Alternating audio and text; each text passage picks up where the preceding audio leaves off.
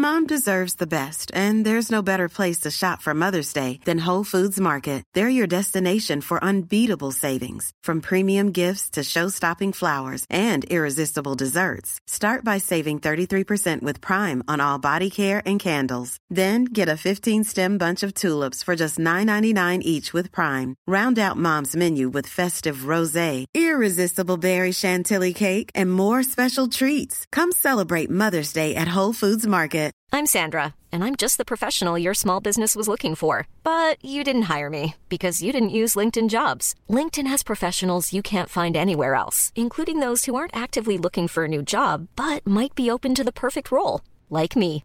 In a given month, over 70% of LinkedIn users don't visit other leading job sites. So if you're not looking on LinkedIn, you'll miss out on great candidates like Sandra. Start hiring professionals like a professional. Post your free job on linkedin.com/people today. I don't like blood and guts, but I love them when they're lengthily discussed. 'Cause nothing's more relaxing than the cries of death and lust. So spend a tender hour with Gourley and Rust. Welcome to the final episode just of this season of With Gourley and Rust. Hi, everybody. This is Paul. And Paul this Rust. is Matt Gourley. We are the Gourleys and the Rusts. The titulars. Of the show. Yes. Yeah. And speaking of titular, the titular cruelest of the Jaws. Oh my God. So I have a question out of the bat. Yeah. Does cruel jaws mean like that shark has a cruel set of jaws, like specifically referring to like the mandible and the maximal, or is that's definitely a jaws? But of the Jawses, this shark is the cruelest Jaws. Oh, okay. I'll add a third question. Oh my God. Because I thought this was you're going to ask. Or is it saying, this is like the movie Jaws, but we're going to be cruel to you while you watch it. You're not going to get any of the goods of the Jaws movie. This is a cruel version of Jaws. I don't think it's that. No, you may be right. Wait, but now that actually adds a fourth. Ooh, yes. Because, okay, so you've got... The Fourth Protocol. The Fourth Protocol, starring Pierce Brosnan and Michael Caine, I believe. Solid movie, strangely enough. Yeah, watched right, not too long ago. So we're here to talk about the Fourth Protocol. Cruel Protocol. Okay, you've got...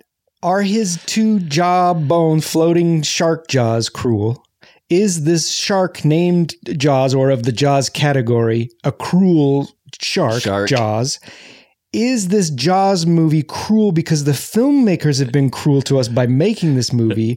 Or is this Jaws movie cruel? I thought I had a fourth. Was there not a fourth? Maybe that's not a distinction. No, I think enough. There's a fourth. Let's hear it. I don't know what it is. I've already forgotten it. Is it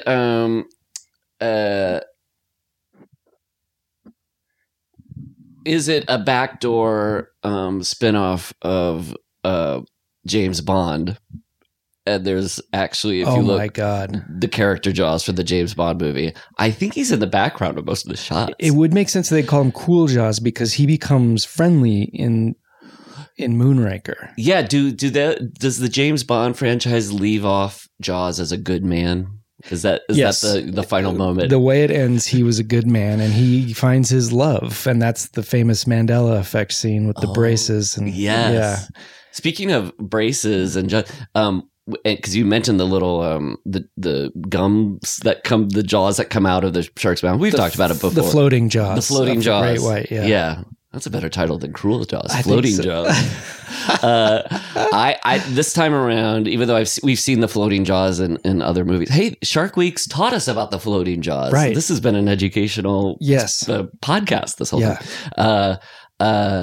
I did think some of the footage of the floating jaws, it had sort of like a Butthead of Beavis and Butthead sort of quality, like that kind of like thick gum line, exposed gum. I like wanted Jaws with like braces on. Yeah, so I know to bring what it you mean. back to the Jaws braces of it all. Yeah, you think of a shark like this as all teeth, but really what they are is all gums.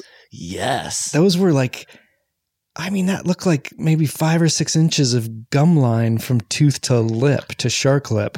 Oh my God. That they should call it Gums. From the beginning, they should have called all these movies Gums.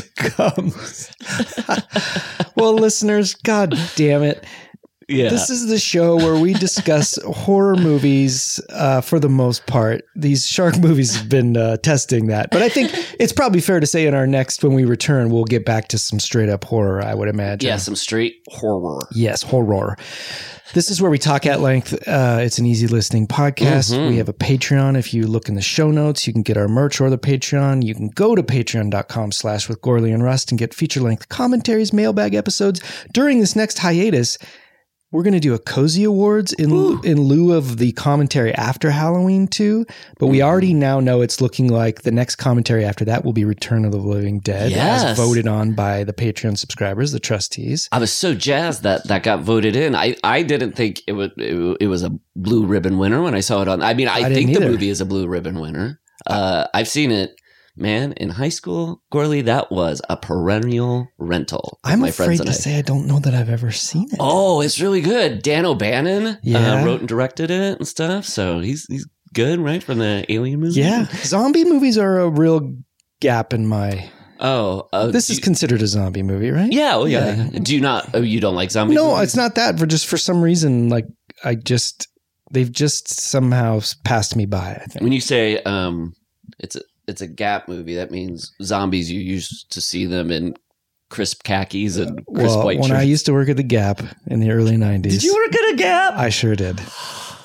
So you learned the Gap fold? How to like fold the jeans? My sister was like, this is how people do it. That's how I learned to fold my jeans. She was like, I have a friend who works at Gap and she told me this. And I was like, we had these little plexiglass boards with handles that you were supposed to fold them around, like little templates. And there were 2 sizes for like the t-shirts and then for like the button ups. And there was also Gap Act. Greet, add on, product information. Oh, wait. Greet, approach, product information, add on, close the sale, and thank you. That's supposed more than Gap? What Gap is it? Act. Gap Act. Guys, come on. I was the worst Gap employee. I would walk from front to back during Christmas and continue and repeat so that anytime a manager would go, Matt, could you? I'd be like, sorry, I'm helping a customer. And I just wouldn't do it. I was awful. How many is that? I don't think I helped my dad out. He owned a small business that sold Western apparel, and he repaired shoes and boots and stuff. That's amazing. So it was half retail, half shoe repair, and I would help him sometimes days. But I think that's the closest I've ever gotten to retail. Oh, really? I guess I did a fair amount because I also worked in my parents owned a Conroy's Flowers for a long time, and I delivered flowers. Oh my gosh! Made arrangements. I did everything there. Yeah. Gorley, did you ever have like a Patrick Dempsey lover boy experience? You know, he's a pizza boy who I would just think, no, because if you're delivering flowers from somebody's lover, they're not going to go, hey, do you want to roll in the hay right now, Mr. Gorley? They're going to go, oh, I just got flowers from my future husband. Yeah, probably, unless it's a weird stalker or he's getting flowers for, say, a funeral. That's true. Did that ever happen? You ever have to roll up to a funeral home? Oh, I would deliver to funeral homes quite a bit. Wow, funeral flower shops are a little bit like the like a hospital. It's you hold people's despair and their joy in the same day. There's a lot going on there. There's condolences, there's sympathies, there's apologies, there's burgeoning love affairs. What emotion is not covered by a flower? I feel like all of them can either enhance or condemn the emotion. You don't give someone flowers for fear, unless you're a stalker and it's inadvertent, but flowers can evoke fear. You can inadvertently strike fear into somebody's heart with a single rose and a note attached that says, I see you. Boredom, ennui. Yeah, ennui is not No. Flowers take away ennui. Fear from sharks.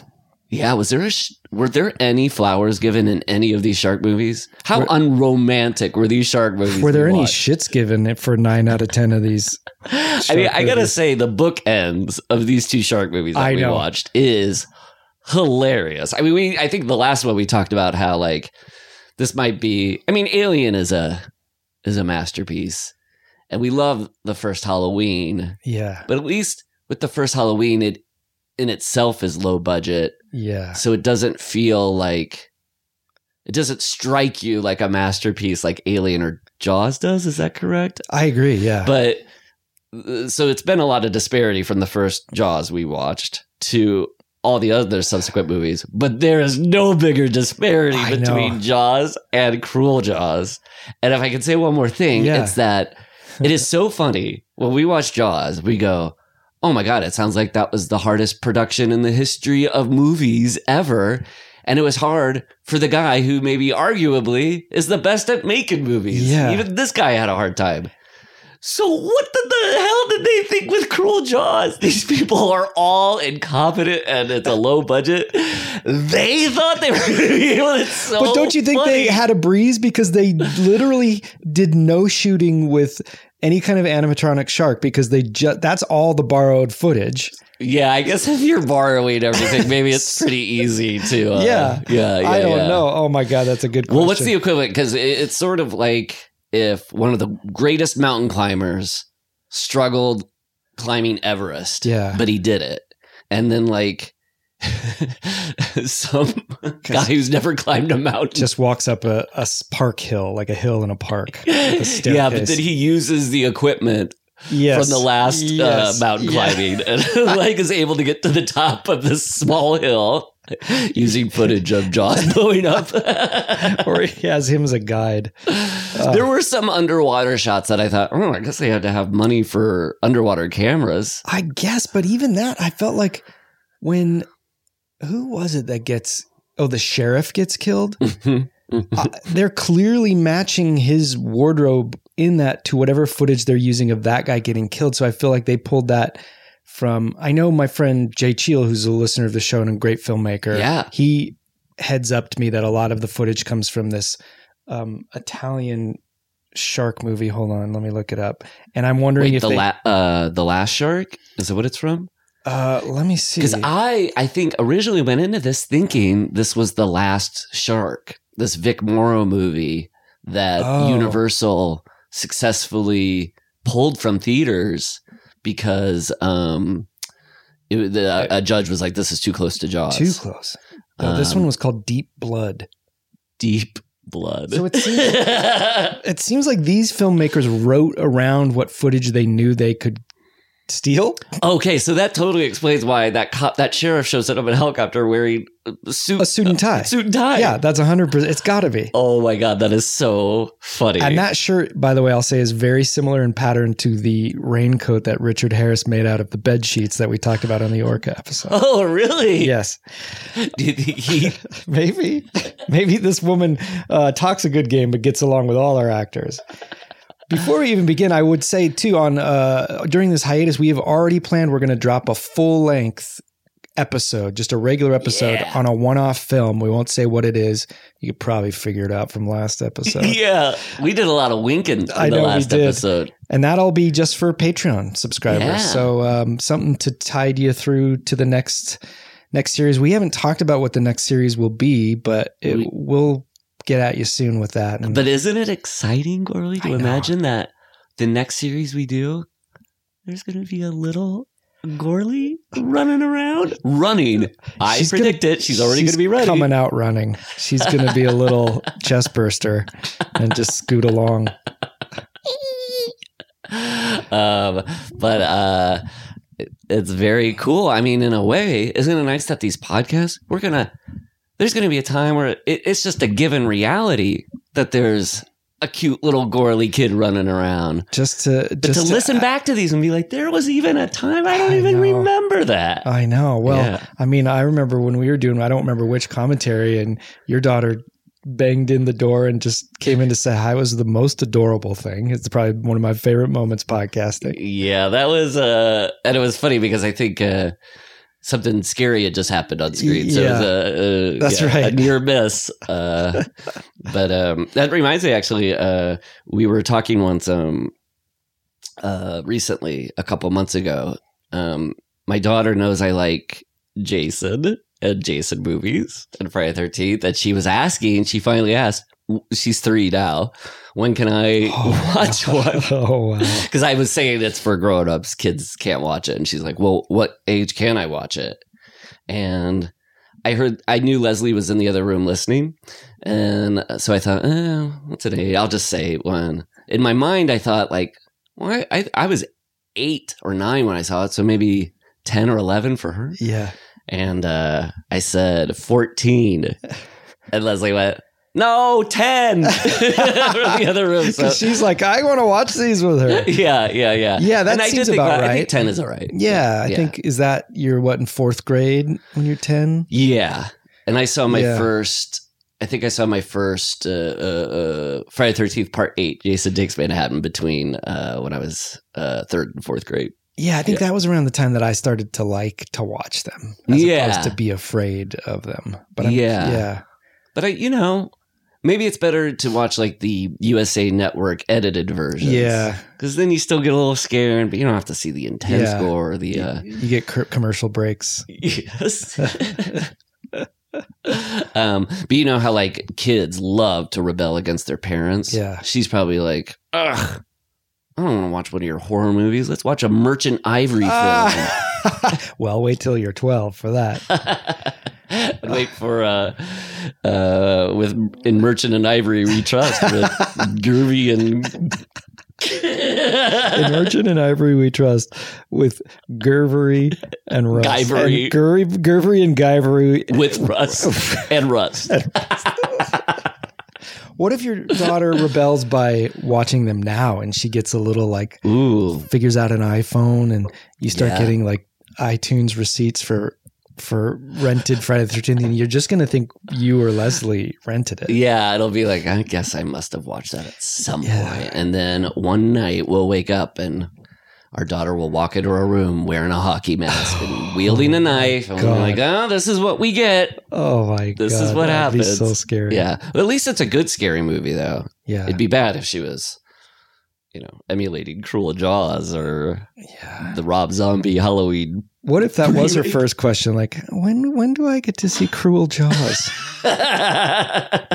Every kid's first question is always maybe not their first word or first full sentence, but their first question is usually, when can I watch Cruel Jaws?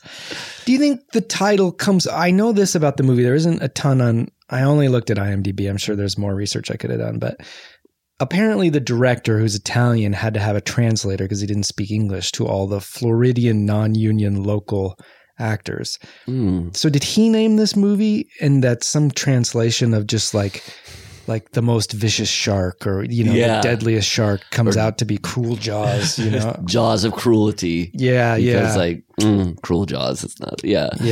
I didn't look at the rest of his movies, but this definitely had like the spaghetti western vibes of like the kind of it's an American made genre that kind of goes through some weird mistranslation. That's for sure. And lots, and I love them, don't get me wrong. And by 1994 or 95, when this movie was made, I think they were entirely like phased out. But the fact that they're still using like zoom in close-ups and zooming out, I love it. It's like really all 70s out. That was very spaghetti western. It was so weird to see a spaghetti western shot in the States, in Florida. Yeah, and 90s. Or it's so funny, like I think people have said this before, that like a decade doesn't really become the decade until like 4 years in. Or if this was filmed in 93, 94, it still looks like it's 88 or 89. There was a real crossover element where the girls kind of looked 90s and Billy, but then that whole hodgepodge family that I couldn't quite figure out that runs that theme park aquarium, I could not wrap my head around who was what. I mean, I think I finally did, but because the casting is so blonde versus brunette, but they're mixed within the families, but it's not even like that guy's the Hulk Hogan looking guy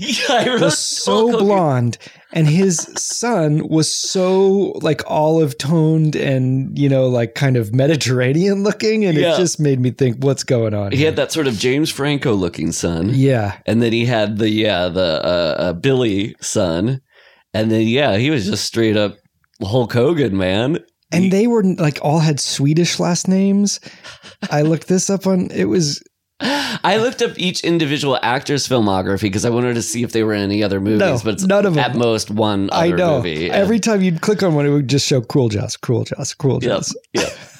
Most known for Cruel Jaws and that only. You know, I would think even if it wasn't, if it was an American director and there wasn't a translator, I don't know if anything was Stanley lost. Kubrick could have directed this movie, and I don't think the actors would have gotten the performers would have gotten in it. I don't think we've lost. There wasn't a version of this where that same director spoke English that we got a better version. That's what for sure. Yes, for one thing, the use of the same phrase, I think 3 times at least of territoriality? No. I didn't catch that. If my theory of territoriality is correct, he said that literally 3 times and twice 2 times in one scene. Jesus. If my theory of territoriality is, which is a Hooper. Hooper has he's like, if my theory of territoriality is correct, he says something like that. Well, there's definitely the Hooper analog and the Brody with the sheriff, and Billy is the like shark scientist. And I don't know if there's quite a Quint in this other than the Hulk Hogan guy, but they don't really use him that much. Yeah, there's not much of a Quint. The thing that I was talking about is they use some version of the phrase, I'm going to rip his balls off. Oh. Like at least 3 times. Yeah. And I think one time too, there's a chanting of dick brain, dick brain, dick brain. I you know, when a movie is this like low budget, like the room level, like just amateurishness. Yeah. There's so many things to love. There's so many like weird things to like pinpoint and think are like funny and weird. But same with like Ed Wood movies. I think my favorite thing might be like the dialogue. They have their own vernacular, like their own lexicon almost. Yeah. And they're like usually like second grade, like written. Yeah. And then the performances then match the bizarreness because it's people who aren't acting like humans, also not talking like humans. So you get I wrote down some of my favorite lines. And good. I was like, I do think, you know, as a writer, Gorley, I think that might be my favorite thing about the low budget movie is some of the great just lines of dialogue that you get from a movie like this. Because these actors don't have the experience or probably the like confidence yet to go, not only do I think my character wouldn't talk like this, no human would. Do you mind if I just put my own spin on this to make it human? Instead, they're just like, yeah, go for it. Dick brain, dick brain. I rip his balls off. Oh, I want to rip his balls off. I mean, that said, I think the Hulk Hogan guy might be one of the better actors. Strangely, yeah. And then the girlfriend of one of his sons, the James Franco's girlfriend, I thought was like a good actress too. They're the Romeo and Juliet couple that are not allowed to be together because of the feuding families. I wrote Romeo and Juliet star-crossed lovers as well. Well, they did nothing with that. Nothing. I mean, this movie, it takes all the classics. You got Jaws, Romeo and Juliet, and presumably The Godfather. I know, which I read was the mafia subplot from the novel of Jaws that they kind of like finally put into because it wasn't in Jaws. They're like, someone needs to do it and do it right, and that's me. Now, do you think like in Cruel Jaws and if it had been in the movie Jaws or in the book Jaws, it happened in the last 30 pages? No. But I do think they would have borrowed that footage as well. The lone shark and the shark. I watched The Graduate again recently over the last few days. And so I got to see another Murray Hamilton performance. And he's so great. Wait, he's not the guy that says plastics, is he? No. He's Mr. Robinson. Okay, yeah. I haven't seen that since college. Oh, yeah. Since you were a graduate. That's right. Yeah. Oh boy, what a picture, Gorley. It's so good. And so confident. Like scenes are just like very slow and gradual, but it's funnier that way. So it's really impressive. But Murray Hamilton, I noticed when in Jaws, when he gets nervous, like when Hooper's sort of like saying like, this isn't the right shark we caught, or when Brody confronts him and is like, you have to put out a reward to get the shark. Murray Hamilton does this awesome thing. And he did in The Graduate too, when he first comes home and he's like trying to suss out, like, why is Dustin Hoffman here? What is going on here? Why is he with my wife? He does this amazing like eyelid flutter. Like the Hamilton eye flutter is so good. And I don't know if it's like Murray Hamilton goes, and I could do a great eye flutter, or is he just like an actor who like it just happens when he hits an emotional moment, his body reacts and does a thing. Do you mean like that kind of thing? Yeah, kind of like he's trying to like figure out like, why would somebody be doing this? Why is this happening right now? And it's like a quick little. I wish flutter started with an H so I could say like the Hamilton Hutter. Oh yeah, but it's Hamilton Flutter. I mean that's pretty good, and that sounds like a dance from the 20s. Everybody's doing the Hamilton Flutter. And you just go on the dance floor and bat your eyes. Yeah. Grab some cream, throw down some butter. Now you're doing the Hamilton Flutter. Butter had just come out in the last year. That's how the butterfly kiss was invented. Go to your favorite speakeasy. Don't be sick, don't be queasy. Everybody's doing the Hamilton Flutter. Butter now at your local 5 and dime. I love Murray Hamilton. That's nice to hear. Yeah. Yeah, him and like Sterling Hayden are two actors that I'm like, I just wish they were like alive forever and you could just keep plucking them or putting them in movies. Sterling Hayden's amazing, and I always forget that he's in 9 to 5 as one of his last roles. Yeah, I'm watching 9 to 5. I'm enjoying it, and he is a surprise at the end. Yeah, yeah. Who does he plays like a Colonel Sanders type? But what is his? He's the owner of the company, I believe. Owner of the 9 to 5 company, not like a client. Yes. Right. I think so. Yeah. He's so good. Yeah. Those, Robert Mitchum, like Sterling Hayden guys, like the guys who like in the 50s were, getting arrested for reefer and stuff. Oh yeah. Like these are the baddest of the bad boys. It's not even like they get drunk and drive home. No. Reefer. They're smoking that. And guys, marijuana. I know you've heard of marijuana and grass, but we're talking reefer. Which leads to madness. He does. From what I've heard.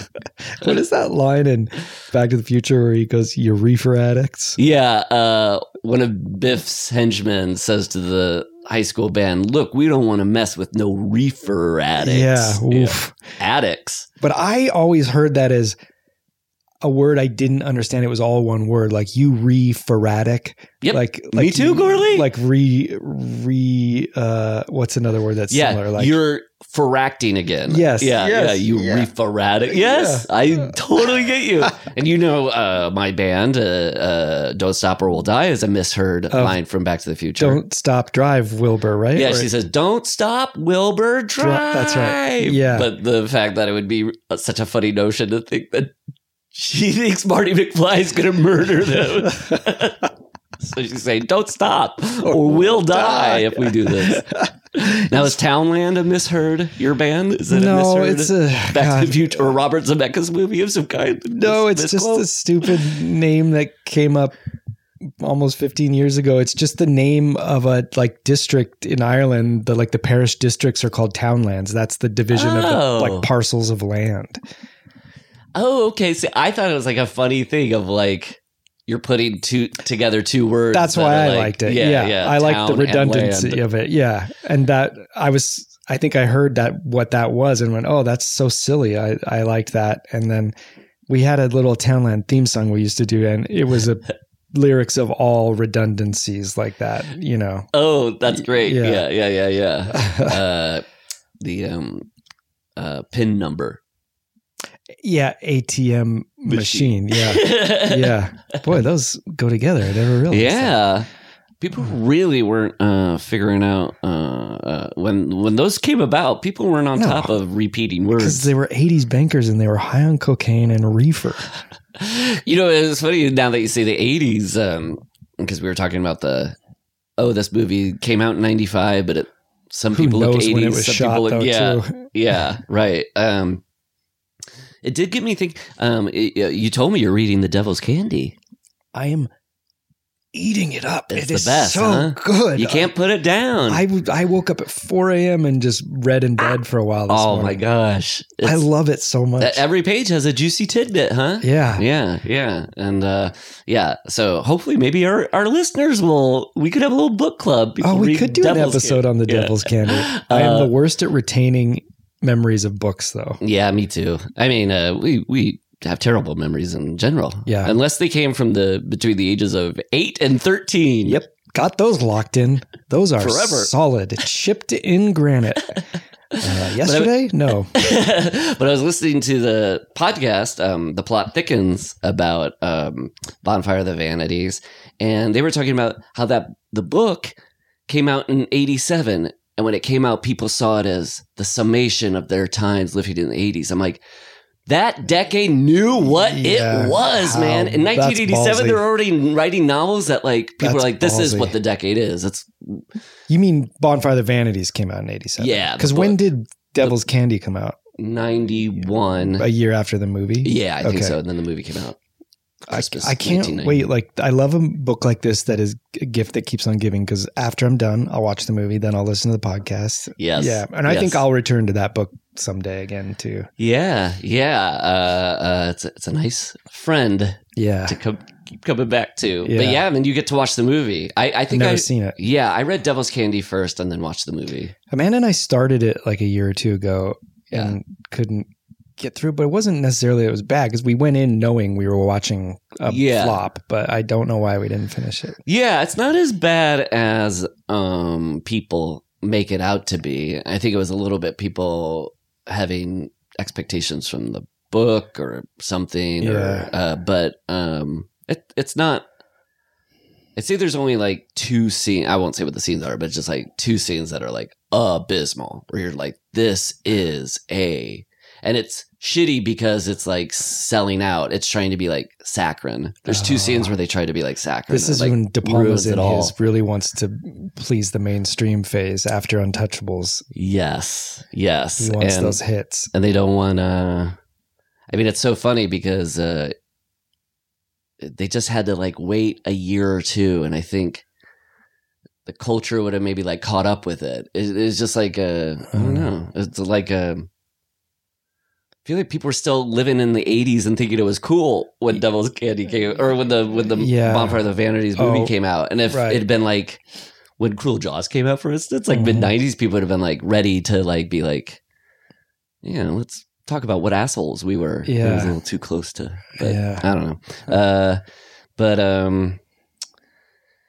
And Brian De Palma has worked with Pino Donaggio. I don't think there was a Pino Donaggio score in Cruel Jaws, was there? No. But there was a Star Wars. Oh my God, twice. Why? And in the credits. They used it in the credits too. I gotta say, usually I watch the credits. I did not with Cruel Jaws. I couldn't wrap my head around.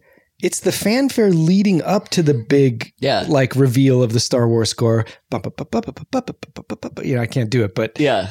And then it just goes into something else. And then it's then it twists into something else. I was just doing Superman there. Common mistake. But did they have an orchestra do that? I mean, I was like, this seems so low budget that they just took that music and then somehow spliced it with something else. Yeah, but it seemed pretty seamless to me. So yeah, I was just like, do they just have a score library of ripoffs? And it's so funny that it's we know it's Star Wars and this is a Jaws movie. Who cares? It's crazy, but they took pains to do a Jaws-like score. There was the Jaws theme, but it was like slightly different notes where I think like legally they could get away with it. But that's Star Wars for all I could hear was note for note. Yeah. And I wish so it would have fit with the movie more. I wish their Jaws score would have been just like an outright such a ripoff. It could have been like I only heard it like once or twice, and I wanted more of it. Why stop there? They're stealing footage. Why not steal? I mean, they were stealing music. But and I mean, so this is a little bit of the elephant or shark in the room. Is this recycled footage? Yeah. So the thing I got was it seems like they take the footage, but because they like zoom in on it or something. Not saying that's legal now. I'm just saying that seems to be their way of trying to hide. Like it would be kind of like, quick cuts up close. Like the one I noticed most was when maybe the most egregious pull from Jaws is the severed leg falling down. Yeah. And I noticed that was like, they like taped it off a TV when it was airing on TNT or something. It was like so bad. Oh my God. And then the big explosion at the end. And then I noticed because there's a boat in that explosion that isn't there in this movie. It was incredible. The amount of footage when it gets used that it doesn't, I mean, obviously it doesn't match with anything else, but there would be times where they're trying to build suspense and they would show a shark, but nobody's in the water or they're not in the water there. It's like so baffling. I mean, baffling is the word for this. They call it baffling Jaws. Yeah. Yeah. I mean, we haven't really said general thoughts. I think my biggest regret about this movie is that this is watching it. Other than watching it, it was the way I watched it. It was that a movie like this, you need to sit down with your buddies and snark your way through it. Yeah. I was alone. There's no way Amanda was going to want to watch this one with me. And I'm glad we can talk about it now, but we almost should have done a commentary for this more than a recap episode. Yeah, I mean, I wrote thoughts down, but they're just kind of like a series of recycling, like therapy. I'm recycling stuff. Like I'm like just like I keep saying, just like no suspense. Weird people standing in a line, seriously close to each other too. Because there's that one shot where Ronnie and his dad, the like Murray Hamilton type character, it's a slow zoom in. So you can immediately tell because this is a wide shot, but they're so close together in this big room that you're like, oh, this is going to zoom in right to their heads and they have to be in that mark already, as opposed to just moving into that mark as they zoom in. Yeah. So these two men come in and plant like inches from each other.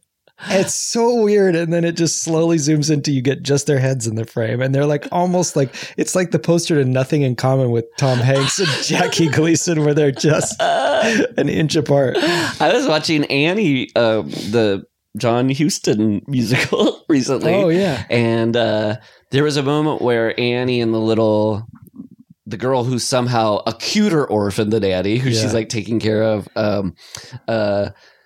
at the very beginning of the movie, and their heads are tight up against each other. And I was like, this is such a funny movie convention. There's no way they're comfortably looking at each other right now. All they're seeing is each other's sides of their noses. But when it's on camera, you just go like, oh, these two people are looking at each other. It's so bizarre. This kind of brings what I was going to say about movies like Cruel Jaws. Something like the work they kind of do that's like interesting is they do sort of reveal how like phony movies are, because when they engage in like a plot line and it's so just a cop comes to tell somebody that they're getting evicted. It's like, police do this?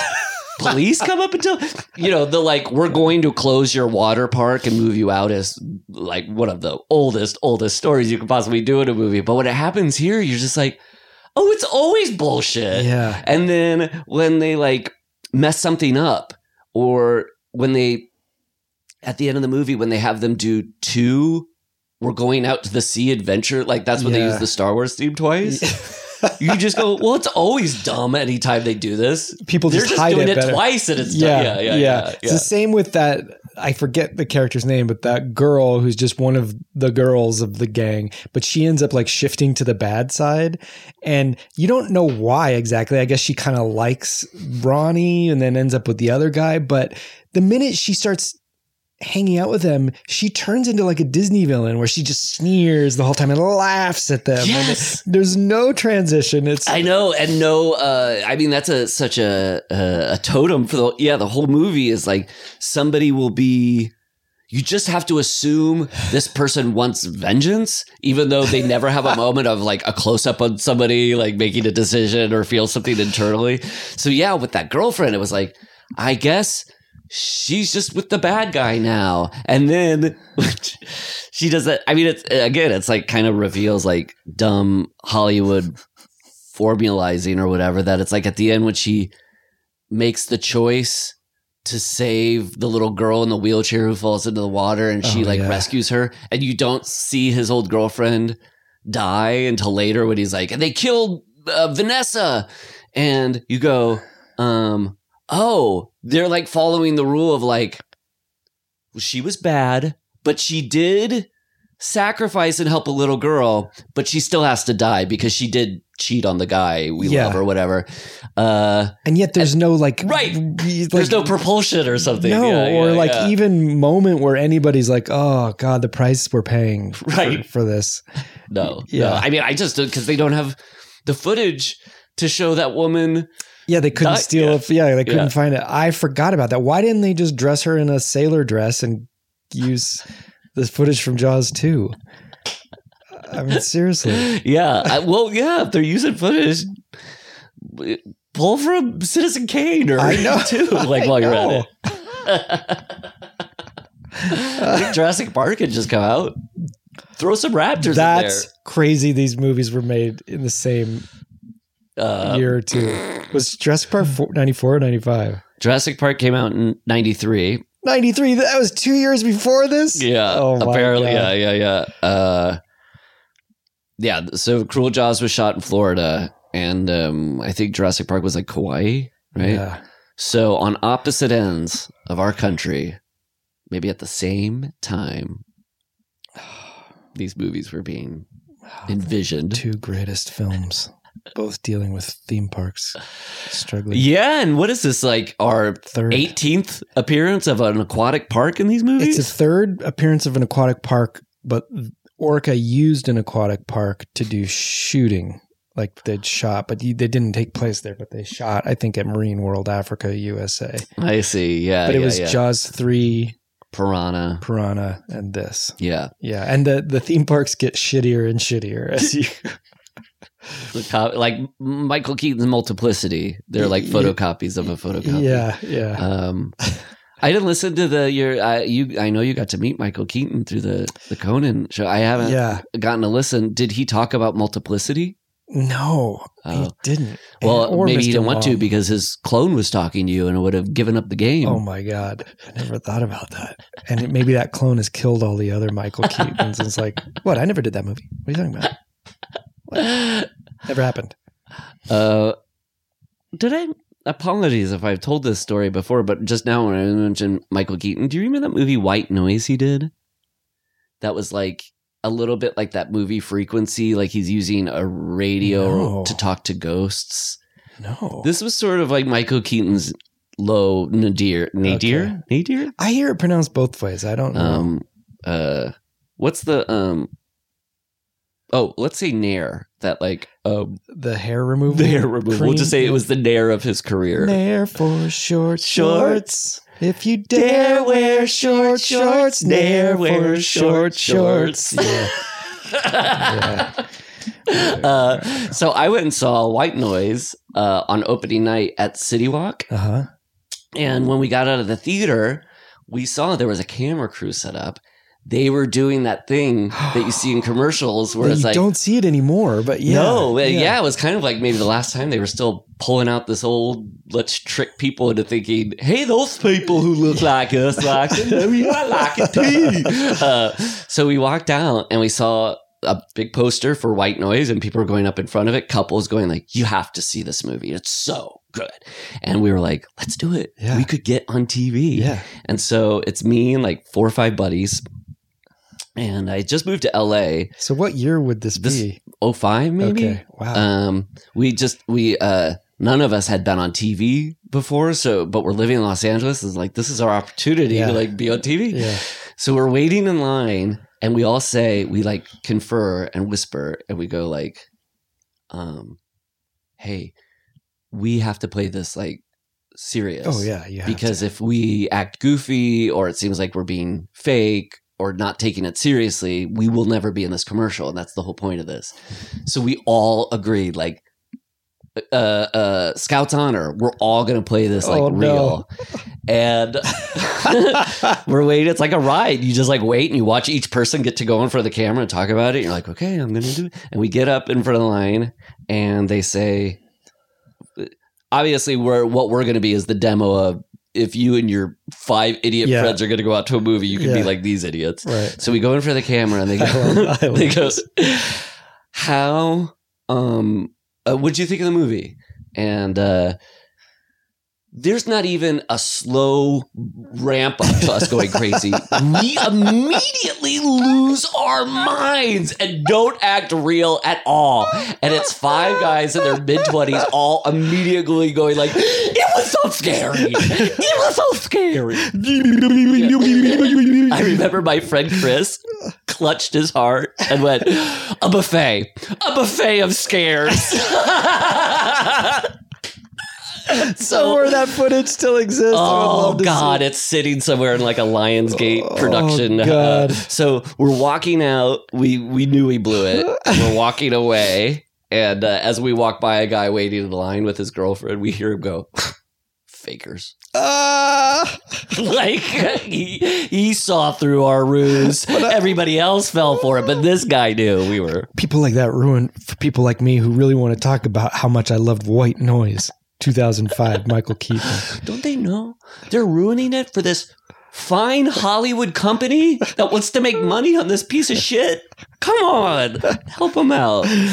But yeah, they did do the also the like infrared or whatever, the cameras. Oh yeah, the night vision camera. The night vision cameras. Oh my God. And I do think my friend Neil Campbell is in the commercial. You see his, really? You see him in the row. So maybe if YouTube has old White Noise studio. I bet they do. Yeah. That'd be good to put on his reel. Yes.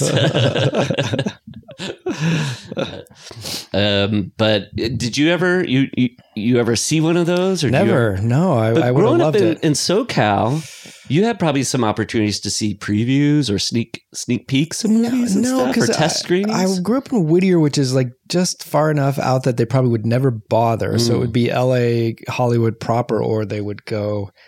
Yeah, I know. If I've ever gone to like a test screening of a movie, it's up in is Woodland Hills? Yeah. Yeah, because that's like the closest area that maybe matches like a shopping mall going, public going to the movies and stuff. So I went to a couple test screenings. Oh, you did? There. Yeah. But yeah. Do you remember what they were? Oh yeah, I was going for like a friend who's making stuff. So. Oh, I see. Yeah. I see. So it was Jurassic Park 2. I was going with my buddy Stevie. No, I'm kidding. I was like, Steven Spielberg's best buddy. He's like, Paul, just come with me to Jurassic Park 2. My +1, please. I'm nervous about this one. Vince Vaughn was kind of mean to me. He talks so fast. He kept calling me buddy. My first note on this is wow, right into it. No logo loco. No logo loco. Just opens on a ship. Talk about a cold open. And also, God, how more bootleg could this thing feel when it's like it starts without a company, like the company's been scrubbed off it or something. Know. Well, they don't want no fingerprints. They don't want any way for you to contact them to sue them. Like if there's no production company, who do you sue?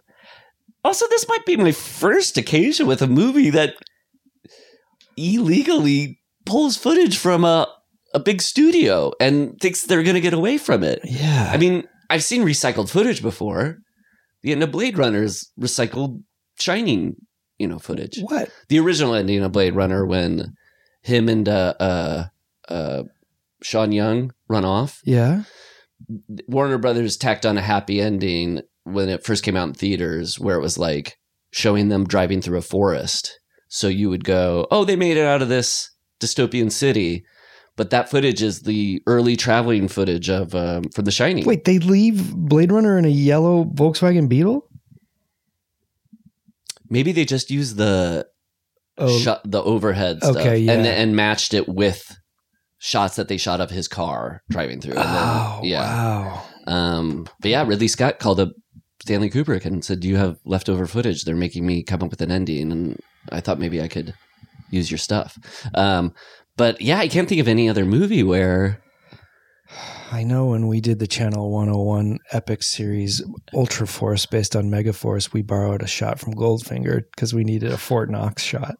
I think I went to a Channel 101 night where I saw Ultra Force. Really? Yeah. Oh my God, that would have been like 2003, 2002. No, I started seeing it in 2005 or 6. Oh yeah, we were out of there by then. So we don't have another instance of Matt and Paul might have been there together at the same time. What was that? Because you were out by 2005, 6? If I would have gone. Probably. I remember when I was going to those Channel 101 shows, they were so fun because that's also when the UCB was starting in Los Angeles. Oh, yeah.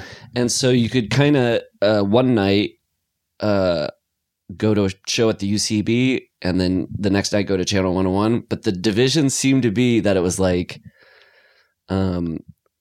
UCB theater is for theater kids. Oh. And Channel 101 is for the like AV nerds. Oh, wow. Like, and my heart was torn because I want to be both. Yeah. You kind of had to, no, I don't think you had to choose. There was people who like would be actors. That's why I was going to see friends who were actors in Channel 101 stuff. But I loved it because it was both, they were the same mindset. Yeah. They were just kind of executed differently. Right. But you're a little different. You're a theater kid and an AV guy. I guess I was a theater kid well before I was an AV guy, but yeah. What was our thing that we were at together that we just realized? The cemetery screening for Double Indemnity. That's right. Yeah. Oh man, that's exciting. We might have been in the same porta potties next to each other. Do you call them porta potties or do you call them, I know some people call them like outhouses? Johnny, spotted Johnny. No, porta potty, I guess. Yeah. Outhouses is what they were when I was a kid. But outhouses. Same with like how flip flops were called thongs when I was a kid. Yes. Yeah. And I still sometimes slip that out. I also like the, my friend Jake always would reference how in the 80s when jerk and asshole wouldn't mean mean, but fool. Yeah. Here I am over here standing like a jerk. Yeah. And it's like, you're standing like a mean person? Guy? Yeah. No, I'm standing like a fool here. Yeah. Or in Ghostbusters when Rick Moranis comes up and talks to the horse and then he runs away and then the guy, he goes, what an asshole. Yeah. But he's not saying like Rick Moranis is being mean to his horse. He's just like, that guy's a fool. Yeah. Anyway, let's bring back jerk and asshole as fool. Okay. And same with making love used to be like just this like flirting with someone. Oh boy! Back in the 30s, you'd be like, like in the Marx Brothers, there was a scene with Groucho and a woman, or Chico, I can't remember. And she goes, "Are you making love to me?" You have to ask. Yeah, pitching woo.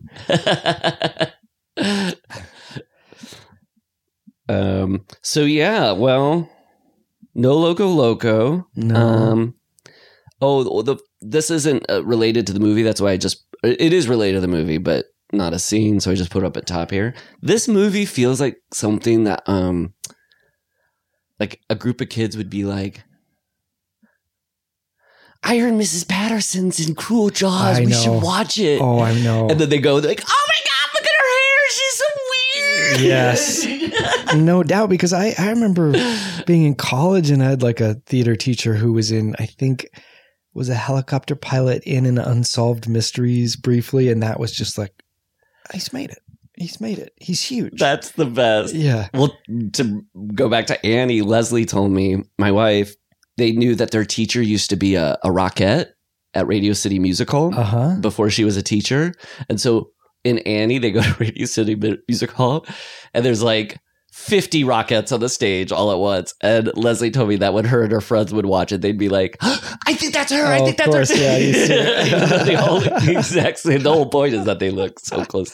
Who do you think distributed this movie? Was it even shown in the States? And maybe that's how they thought they could get away with it? Was it just meant to be shown in Italy? Or yeah, they're like, as long as this just plays in 5 Italian theaters and nobody associated with the Jaws movies comes to these theaters to watch, we're in the clear. Yeah, or straight to video or something? Yeah. I don't know. Yeah, I was trying to figure out where that would Well, have and been. yeah, did this take a while to come, like, I guess maybe in 1995 it just came out right to video. Yeah, likely. I mean, I don't remember going to the multiplex and having to make a choice between Cruel Jaws or Chain Reaction. No, me either. Chain Reaction, I think, might have been my first. Oh, just because I went out with friends and bought a ticket for this movie doesn't mean I'll enjoy the movie. You know, like when you're, I think we talked about it before, when you're a kid and you go see a movie, every movie is great because Yeah, no question. you got to go out and see a movie. Yeah. But I remember sitting in the theater and being like, because this was like, it was the director of The Fugitive. What is Chain Reaction? Chain Reaction is Keanu Reeves, and it's like he's got a machine that's going to help with the environment or something, and now these people are after him to get I have seen this. Yeah. But it was like the star of Speed and the director of The Fugitive has this new movie, Chain Reaction, and I love The Fugitive and Speed. So I was like, two great tastes go together. Can't And then, lose. oh boy, Pain Reaction. Gene Shalit might have once said. Yeah. So then, okay. Now when the first scene when those guys are in that boat, Yeah. and then he says, hey, we're going underwater to get top secret Navy material. It's so funny that they're telling that driver right before they got into the water. Like, so that just means they got this guy to give him a boat.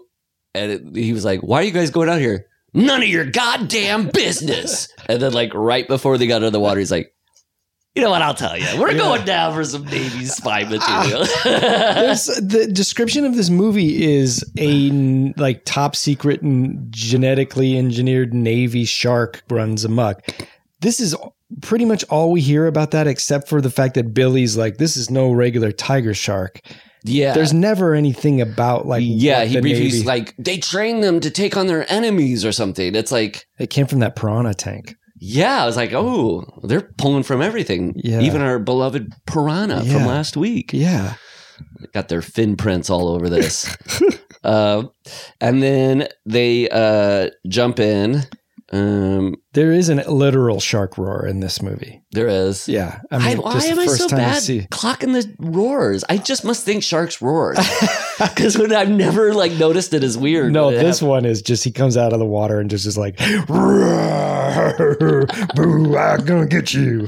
It's crazy. What if you looked inside? There was just like a little baby lion in his mouth, and that's like why he was. That's growling. their logo loco. They're like trying to pass it off as MGM, but hide it a little bit. Oh my god, their logo loco would be like they just pull the MGM logo and then like add a mustache on the line. The Groucho glasses. GMG. Goldwyn, Metro Goldwyn. And then that title shows up, and it's this kind of weird 70s Hand drawn, bent, as far as yeah. I could tell. smushed down in the middle. But I don't. Yeah. A lot of times with these titles, they give a suggestion of why it's shaped that way. But this, I was like, why is it shaped that way? All I could think about is it's the shape of a jaw. But I'm sure that's not it either. You know, the first shot of the shark wasn't bad, but I guess that's because it's from another movie. Yeah, and there's some real great white footage in this film, like where you do see the jaws floating and popping out. It's pretty incredible. You mean real footage of sharks that are great white? You don't Yes. mean like footage that is real great and white. No. No, okay, it's okay, not good. that. It's actual footage, not real. There's some real great white White. footage. It's just shots of all white, and it is the best I've ever seen of that. I mean, if given the choice between this movie or just watching a white wall, I might. Yeah, I might consider it. I could get some other things done. And then we have our first shark attack with no visible shark attack or blood. I thought this was going to be a bloodless movie, but you do see blood later. I'm assuming because it's pink. I don't know, but I think it's blood. What do you think that shark is trying to do with the coral there? Is it like knocking into it? I thought he was trying to like enclose them. I did too. And then you find out there's plenty of ways out. Yeah. Oh, all I know is it was not clear. That's the only thing I know. Unclear Jaws. Should have been lack of clarity Jaws. They're using footage from another movie combined with their own, and it doesn't line up. And yeah, I was out of the gate unclear what was going on. I was never clear what was going on in this movie, and it's not my fault. I don't think this movie ever had look, and I'll just say it. I love this movie. Yeah. But it had no there was zero non-amateurish moments, right? No, I can't think of one moment where I was like, oh, that looks... Yeah, acting, direction, screenwriting. There wasn't a single competent frame in this film. The closest it came to competence was when that guy, one of his sons, goes underwater to pull something out or something. It's towards the end, and then he gets pulled out, and they're looking. He narrowly misses the shark, and then they're standing there on the boat, and behind them was like a beautiful pink sunset sky. Oh, right. And I was like, well, the sky is doing its job. Yeah, like, but who knows if that's even from their movie? No, yeah. He ripped off the sky. Okay, then you meet the couple, our main couple. Yep. Our protagonists. Of sorts. I was trying to think of a term for a fake Cary Elwes because I thought that guy had. Oh yeah, but Cary Elwes, I couldn't think of a play on his name for Cary Someways. That's perfect. He was a Cary Elwes. He really was. Yeah. Yeah. He got a. Did you know that if you take the actor from Princess Bride and you lift him up and kind of put his legs out across your arms, you can carry him Elways.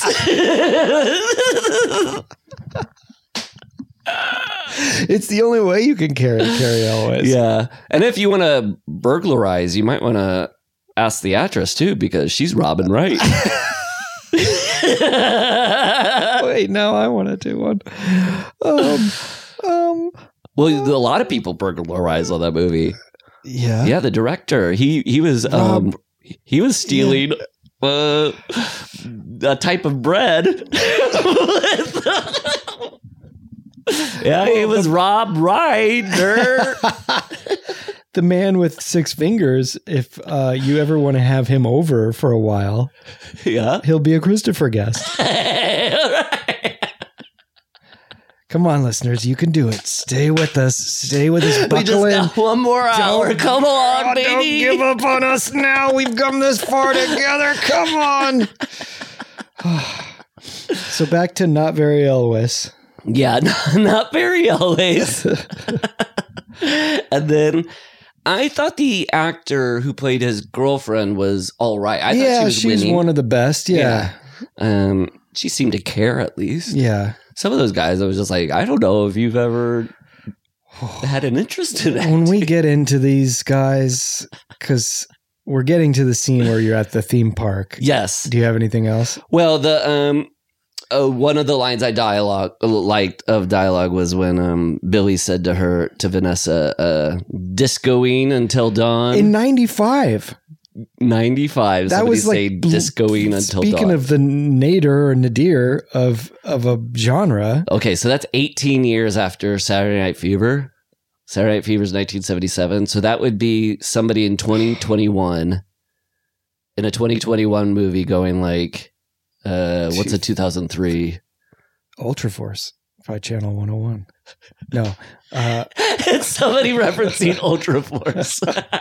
No, it'd be like close. I think it was 2002, but going like, we're going to be watching Pierce Brosnan's Die Another Day all night long. Like the best Bond movie. It will never be topped. There's a certain actor from the National Theater comes along. Is that what he's from? Daniel Craig? I don't know. What's the big... RSC? Oh. Royal Shakespeare Company? Yeah. Or Royal RADA? Is he part of the... Yeah. But I don't know. He was a big theater actor, right? Yeah, I think. But I don't know if he was like... I don't think he was like a Shakespeare guy much. Oh. I don't know. I think he was in a production of Angels in America. So maybe he was like a big contemporary theater. I think he did Othello or Macbeth on Broadway. I forget. He should do James Bond on Broadway. I know. Do a live Broadway James Bond show. Amazing. It would be successful. Of course it would, but it should be like Dark Knight Returns where he does it and he's just kind of like a retired James Bond and it's just like a sitting room drama where he's like coping with all the PTSD and all the women he's lost and drinking. And, yeah, it's like an in-treatment sort of version where it's just like the 2-hour therapy session. Yes. Yeah, that he's taking. Yeah. Oh. And it ends with him going, "Why doesn't anybody call me Jimmy?" That's the thing he's upset about. That's what he's been hiding all along. The pain. The pain of not ever being called Jimmy. He doesn't care about Vesper, the loss of his parents at a young age. It's just, I just wanted to be called Jimmy. Does anybody ever call him Jimmy? Jimmy. Q ever go, "Jimmy, come over here"? I can't think of a Jim. One time, the taxi driver in Live and Let Die goes, "Hey, Jim." Ooh. It's very much like the Superman thing. Like, yeah. That's a bad outfit. Yeah.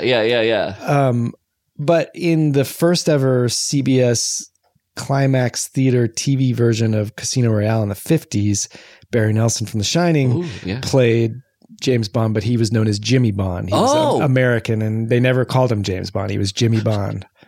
James isn't an American name. Yeah, I know. Jimmy! Oh, God, what are we, ruled by the Queen? Oh, he'll be known as Jimmy. Jesus. And he will have an Alabama accent. That was our Boston Tea Party of the 1900s. We're not calling him James.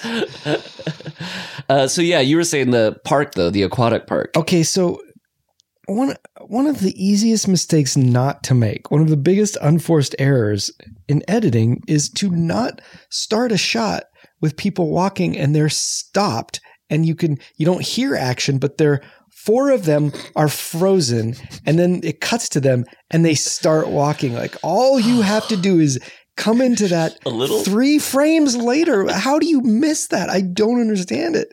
And it's so wonderful to see 4 guys because you often see it maybe with one person. Yeah. It's a little harder to catch with one person because they could have just been standing the character and then they started walking, but 4 people standing still and then suddenly going at the same time. Yeah. There's a moment that's like the Jaws 2 scene where he's bringing like investors to come and then he's mad because the sheriff wants to talk about the shark in front of the investors and stuff. But those investors, the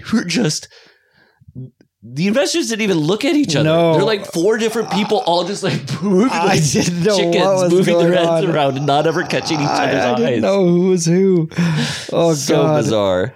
And then have you ever, I know probably you and I have probably done this ironically, but have you ever unironically leaned on your buddy where you put your hand up on their shoulder and you're just talking to someone and the two of you are just like, it's just that. Well, we do most of the podcast that way. That's true. I couldn't come over to you and I put my arm on you. I take it back. But it's such a thing that like bullies do when they taunt. The 2 bullies, like one leans on the other like, get this guy. Oh my God. We got 2 different styles of henchmen. We got the like beach dude henchman version. And then we got at the end, maybe my favorite trope in any movie is the semi-Italian mafioso guy who has like the 2 dumb guys who are like, boss, stooges, boss, we gotta, come on, boss. Yeah, and they're like, he's wearing basically a clown suit for like beachwear. Yes. Yeah. And then at the end, he wears this kind of like pink Yeah. Yeah. And they're like kind of like Home Alone. Like they're very dummy much. henchmen or something. It is so great. I wish every movie had like two guys who were like, boss, what do you want us to do? They're like the cops in Halloween 5. Yeah, they needed some accompanying music, so I knew that they were a little goofy. I can't wait to see that again. Ooh, yeah, well, the new footage. Are you going to buy the new box set? I suppose I should. Yeah. Yeah, we got to talk about that because we got to see that. Yeah. Maybe that can be Maybe we should talk about it. Yeah. Another thing we could drop on Patreon. Yeah. There's just a lot happening on Patreon. It's we're going to disco until the dawn. Patreon. Yeah, we're going to the original it was going to be Night of the Living Dead, Dawn of the Dead, Day of the Dead, Disco Until Dawn of the Dead.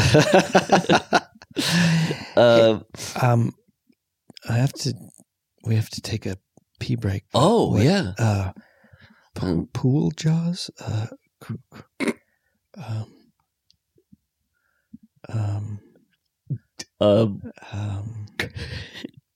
I have to rip my balls off so I can just let them be. We'll be right back. With Corley and Rust.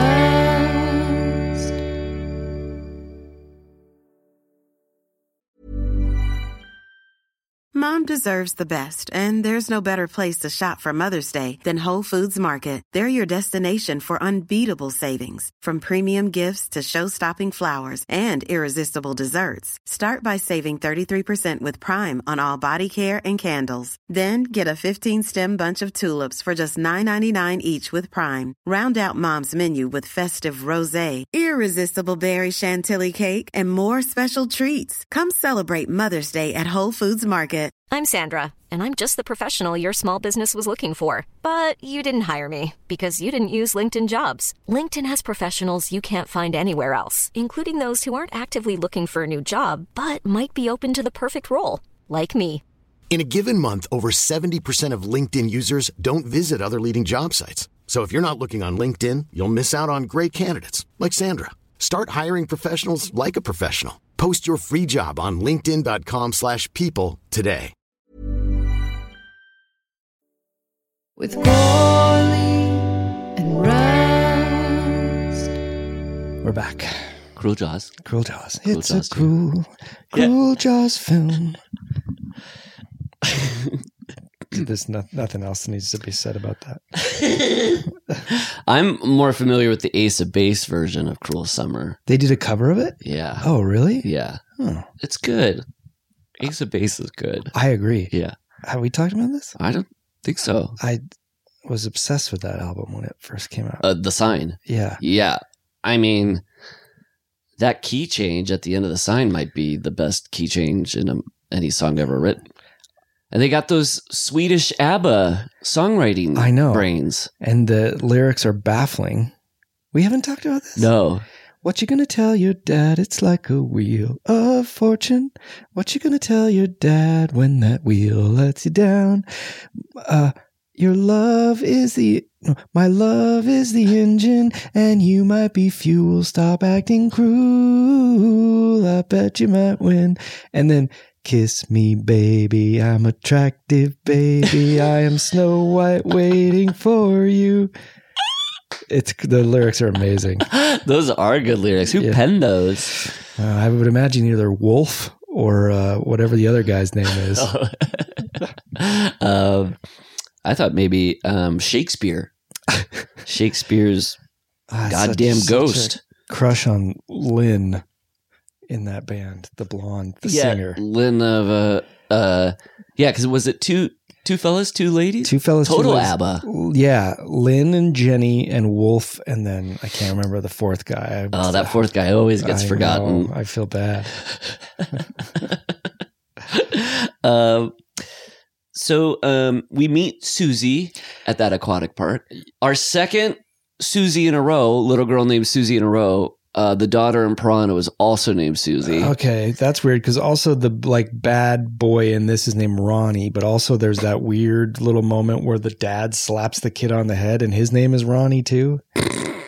That Too many Ronnies. Too many Ronnies. Yeah, he slaps his... Yeah. Yeah. But it's bad, right? It's as bad as when that lady later at the party knees that guy in the groin. Did you see that? Yes. It was like, so when you guys called cut, you thought that was good. You didn't think you had to go back for that. Or maybe they did, and that was the best one. Yeah, there were some times when I was definitely watching stuff and going, yeah, the thought experiment of like, oh, this is the best take. Yeah. That is crazy to me. Yeah. Like when he's saying goodnight to his daughter later and he reads her that book, and it's 2 words into reading it, she's falling asleep. Yeah. I was like, that came after they were like, this scene is too slow. You guys got to like move this fast, because I noticed there's a part where before she finishes a joke that's funny to him, he's already laughing. But why? What is her condition? When you sit down to write this movie, why are you? I mean, tell me at least that these filmmakers are like, we know we're making a schlocky movie. Why are we going for this level of pathos? Or I don't know what's happening. Because she got that way because of a shark attack. Is that right? I think Hulk Hogan, his wife was killed by a shark, and his daughter was put in a wheelchair because of the shark. Shadows of Orca. Yes. But also, so shadow. She can't use her legs, except she can when she's being lifted out of the water in the shark attack. Put her foot firmly on the ladder steps. Right on it. I have I thought of you with the when they put in the person on the ambulance stretcher. Oh yeah. Your experience.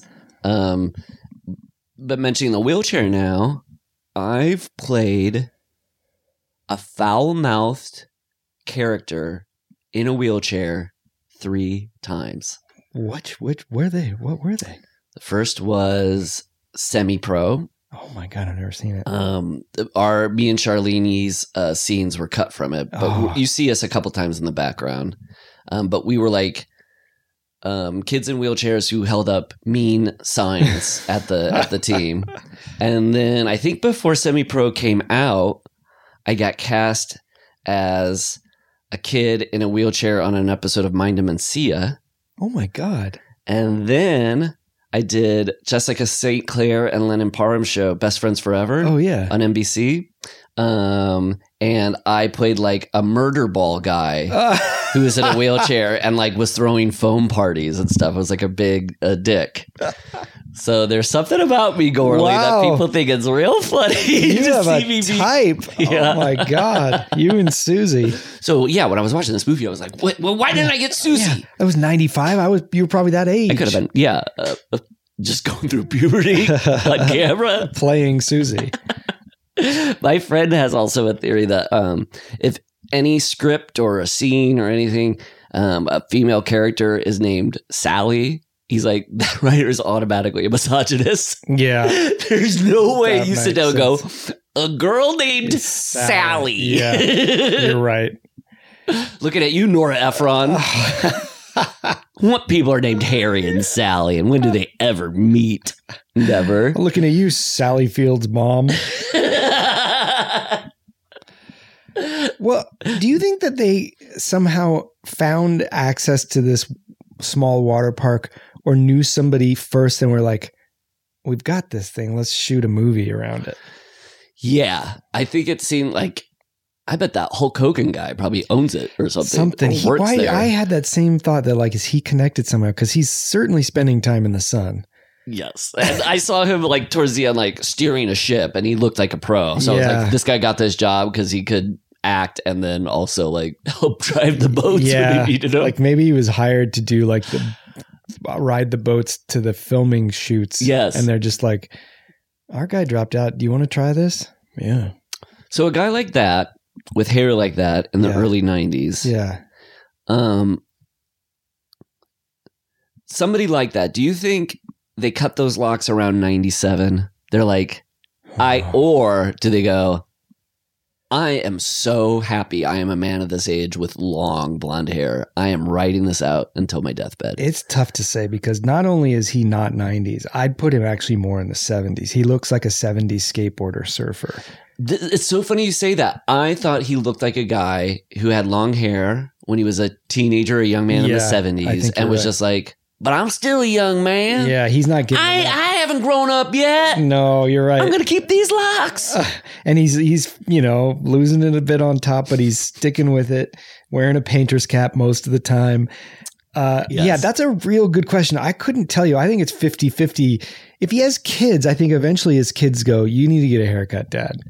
If he doesn't have kids and he's hanging out in divorcee bars and, still listening to Jimmy Buffett, he may hold on to that. Because what's also crazy is, there's that couple that get attacked on the beach. They're not in the rest of the movie. And Fabio. Fabio. Yeah. He's got something I've never seen before. He has long hair. And you don't see it in every shot, but then he has a ponytail that starts around the bottom of his neck. But you see women used to do that where they do a low sung ponytail, but still all the hairs go into the ponytail. This one is just like, it's like he had a rat tail that grew out with the rest of his hair, because a lot of his hair stops at his shoulders, but then a ponytail continues on. I've never seen anything like this. Was there like a COVID-92? And that guy just was in quarantine for a long time and getting his hair cut beforehand, and they called him to set. He's like, I can't get to it. Okay. I think there was a COVID-92. Yeah, did we have a quarantine also in the early 90s? I thought we did. Yeah. Might have. Oh, man, that was something. Yeah, the actors, the characters. So the first scene where the cop comes up to evict them, there's the Romeo and Juliet son. Mm-hmm. There's Billy. Mm-hmm. And then there's Dag, who's he's wearing a bandana do-rag, a short pants wetsuit, and he's just real hot temper. Like they have to cool him down, but he's in the background the whole time. He's being blocked by people at times when he's speaking. It's so poorly staged. Oh my God. I mean, every scene is over and over again, just a poorly staged 4 people all standing in line, no coverage to cut into. Yeah, you're right. None. There was only one part when they showed the diagram of the shark at the end, when they're like, this is how we're going to go kill it, that they ever had a close up. Did you see what was written on that? No. You didn't see specifically that there was a diagram arrow pointing to an anatomical part of that shark?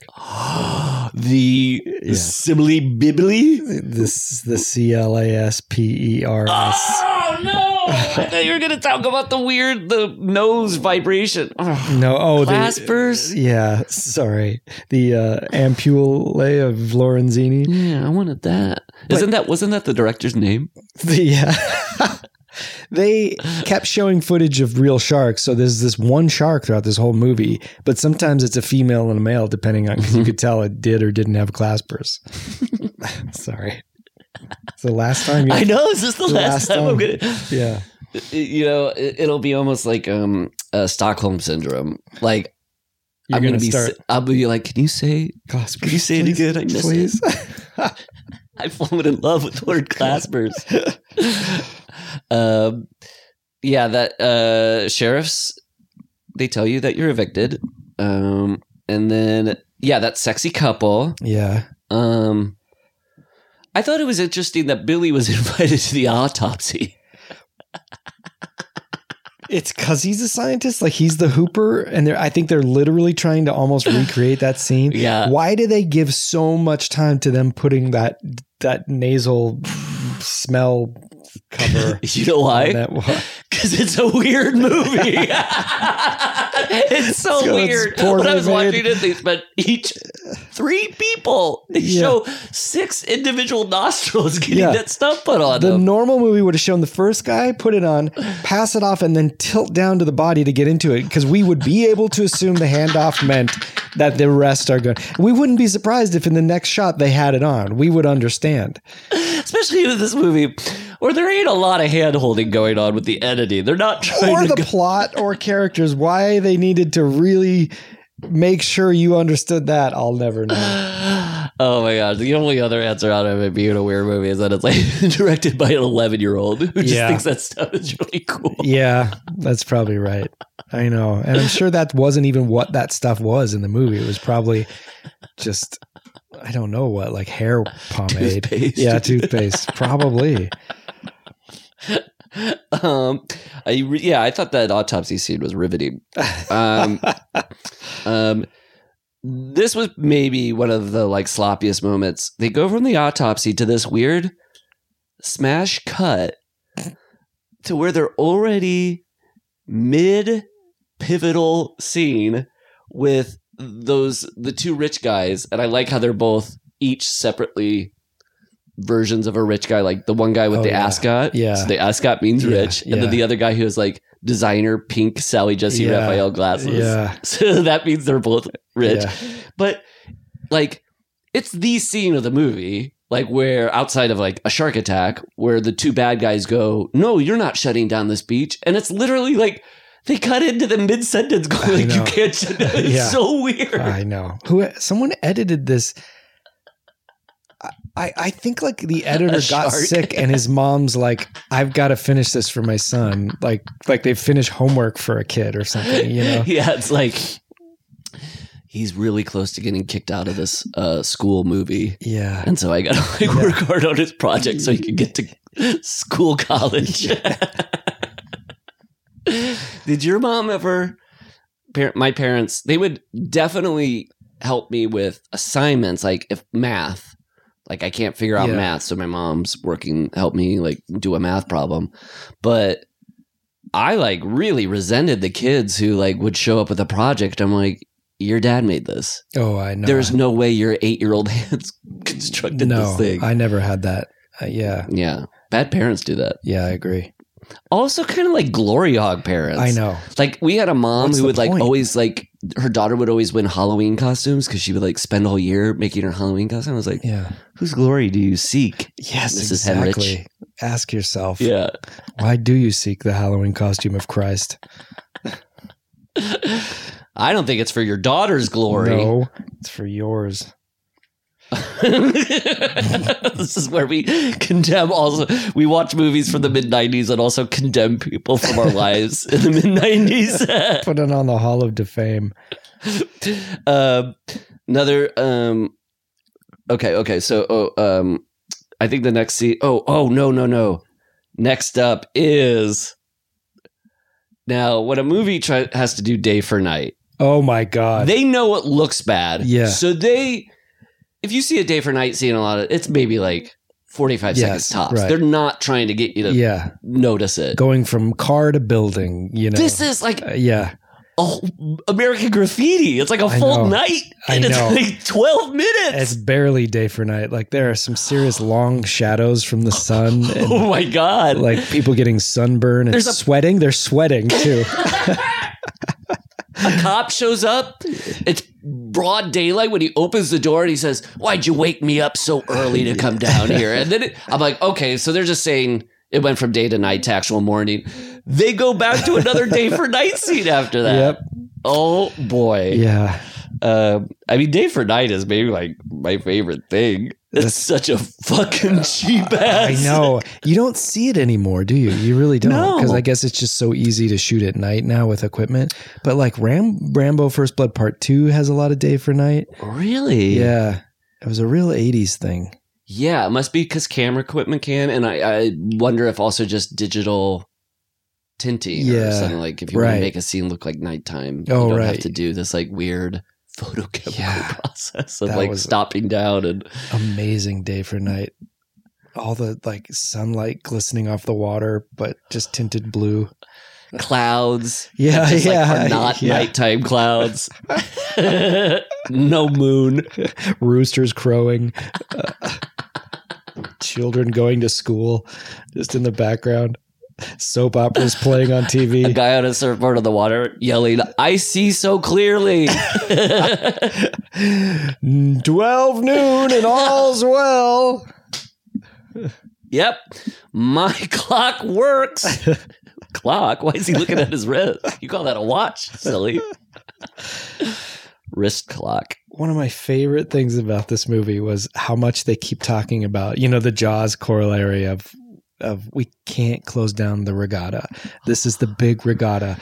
Love the word regatta. They love it. Because I only think, there's going to be a yacht race. This is incredible. Like they've probably roped in all this filmmakers' friends who have boats in this community and they're going to do this big boat race. It's fucking windsurfing. Is that even a regatta? Maybe it is, but it is certainly not the common understanding of a regatta. And windsurfers do not a regatta make. No. How do you say that? Yeah, that's regattas. Right. Regatta. Mundata. Thank you. You're welcome. Yeah. And, if they wanted to do a yacht race regatta, they could have just used some footage from Summer Rental. Yeah, or Better Off Dead? Is it in there? Yeah. This kind of reminded me of that with the rich guy and the snobby son a little bit. Yeah. I mean, this movie is not of the early 90s. People did not have these class differentiations showed, but it's all 80. I mean, and most 80s movies end with a race to decide who won the movie. That's true. That's true. But I love that the race doesn't. I mean, this movie is so halfway stupid and dumb. They don't finish the race. No. There's a boat race in Jaws 2, right? Yeah. Yeah. Yep. Yeah. Yeah. Yeah, I feel like I heard the word regatta in one of the Jaws movies, right? Yeah, maybe. I bet that mafioso guy at the end also wanted a big plate of regatta. Regatta fazool. Now, there's when that couple, the guy with the weird ponytail that you were talking about, fake Fabio, Fakio, Phobia. He so it's a scene of them just walking along and talking, and it did remind me of to make a comparison.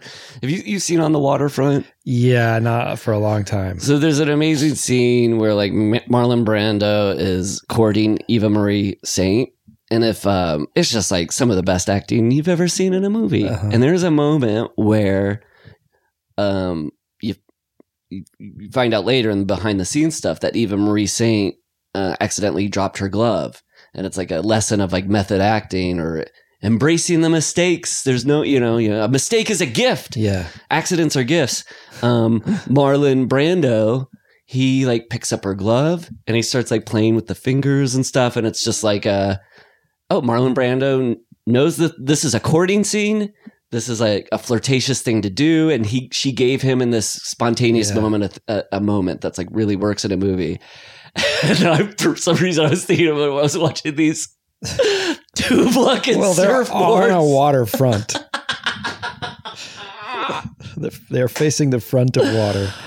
It couldn't be further away from that. It's just two people who I don't even know if they've been in a school play. I don't think so. I think they're there because they got muscles and boobs, right? I think they had to be, because this guy is primo 80s douche. He really, just the way he looks. I was surprised there wasn't nudity in this film, because there was nothing else about this movie that wouldn't stoop to exploitation levels. All the language was pretty rough. Yeah. I mean... You're right. And they're certainly making a lot out of the women in bathing suits, but I don't know how a movie this movie seems seedy, and yet it's somehow there's no wholesome. Nudity. Yeah. There's also weird wholesomeness. Yeah. The fact that the movie ends with them watching a gag from a live animal show of a seal pushing a guy into water and people laughing. It's crazy that it ends. People have just been killed and it ends like a sitcom ending. It does seem. And they recycle the same thing. The seal pushes him in a second time. Yes. It reminded me, it did feel like it was made by an 11-year-old who just doesn't have sex on his radar yet. So thinks sex is just women in bikinis, but knows a little bit about curse words. I'm going to rip your balls off. Yeah, it did have some sleepaway camp elements to it, which is sort of the actors are really enjoying saying dirty things. Painting caps. Yeah. Sleepaway Camp was made by a deranged 15-year-old. This was made by an 11-year-old with a deranged older brother, but hasn't been exposed to a lot. Yeah, his older brother has Playboys and gore movies under his bed, and his brother watches it sometimes when his eyes aren't closed. Yeah. Okay, so then there's some fight choreography that's really choice. When the three guys beat up that guy, they just kind of push him down to move their feet towards Jesus Christ. Then I love this moment when they try to poison the dolphin with a poison fish. But don't, and then they do, but they do, but then they immediately get the dolphin back with an IV to its fin. I could spend weeks trying to write something as funny as that. You know who's the best actor in this goddamn movie? That dolphin, because that dolphin is lying there with its eyes half open, unless who knows what they did to it, but oh my God. It's really good. Incredible. A really good movie. Now, when the sheriff leaves his police station, did you notice like most police stations on the door, there's a big decal sticker of a large foil badge? On a regular hollow core Home Depot door. There is a decal that is following the folds of like the molding of the molding of the door. Yes. It's amazing. Yeah. It's like a kid trying to put a sticker like on a Nintendo controller, but it can't fit exactly. And it's kind of like malformed and little folds. And you know that you're probably like, can we put that thing on the door better? Like, I tried, but it just stuck the once. If I pull it up, it's gonna rip.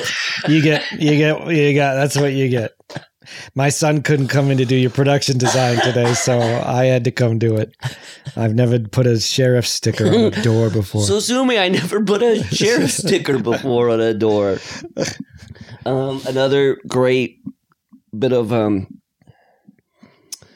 dialogue. It's a sort of a locomotive with knives for teeth. Oh my God. Two different things in one sentence. Talking about your mixed metaphor. Hold on. I've seen locomotives with knives for teeth. No. That works. You're a little redundant here with the locomotive with knives for teeth. We get it. No, a locomotive has knives for teeth. How else does it cut its steak and eat at the same time?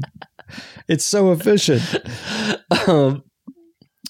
Then the seal pushes the bad guy into the water. Yeah. Love that. Yeah. Love anytime I can see an animal do a funny stunt that they would do at the Universal Studios animal show. Took it straight from the animal actor stage at this totally park. The end of the show where the person goes like, well, we hope you had a fun time.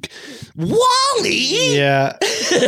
I wouldn't be surprised if Hulk Hogan or even that evil dad was like the guy that does the animal actor show or the dolphin show. Yes. Yep.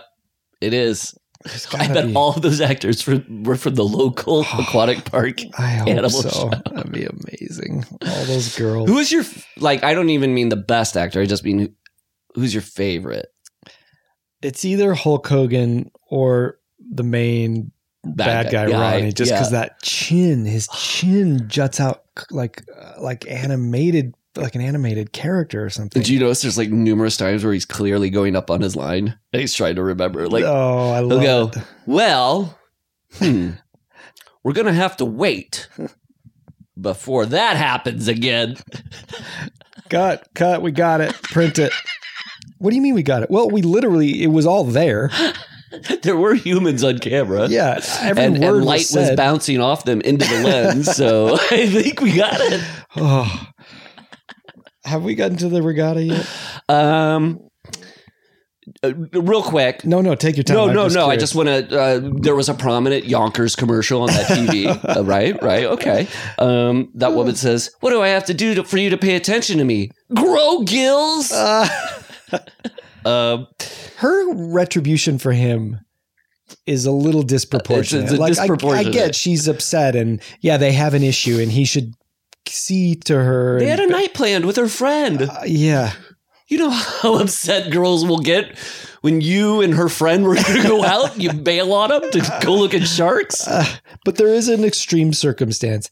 And then she just runs right off and has an affair. With the guy that she knows is going to boil his fish. Oh, my God. Then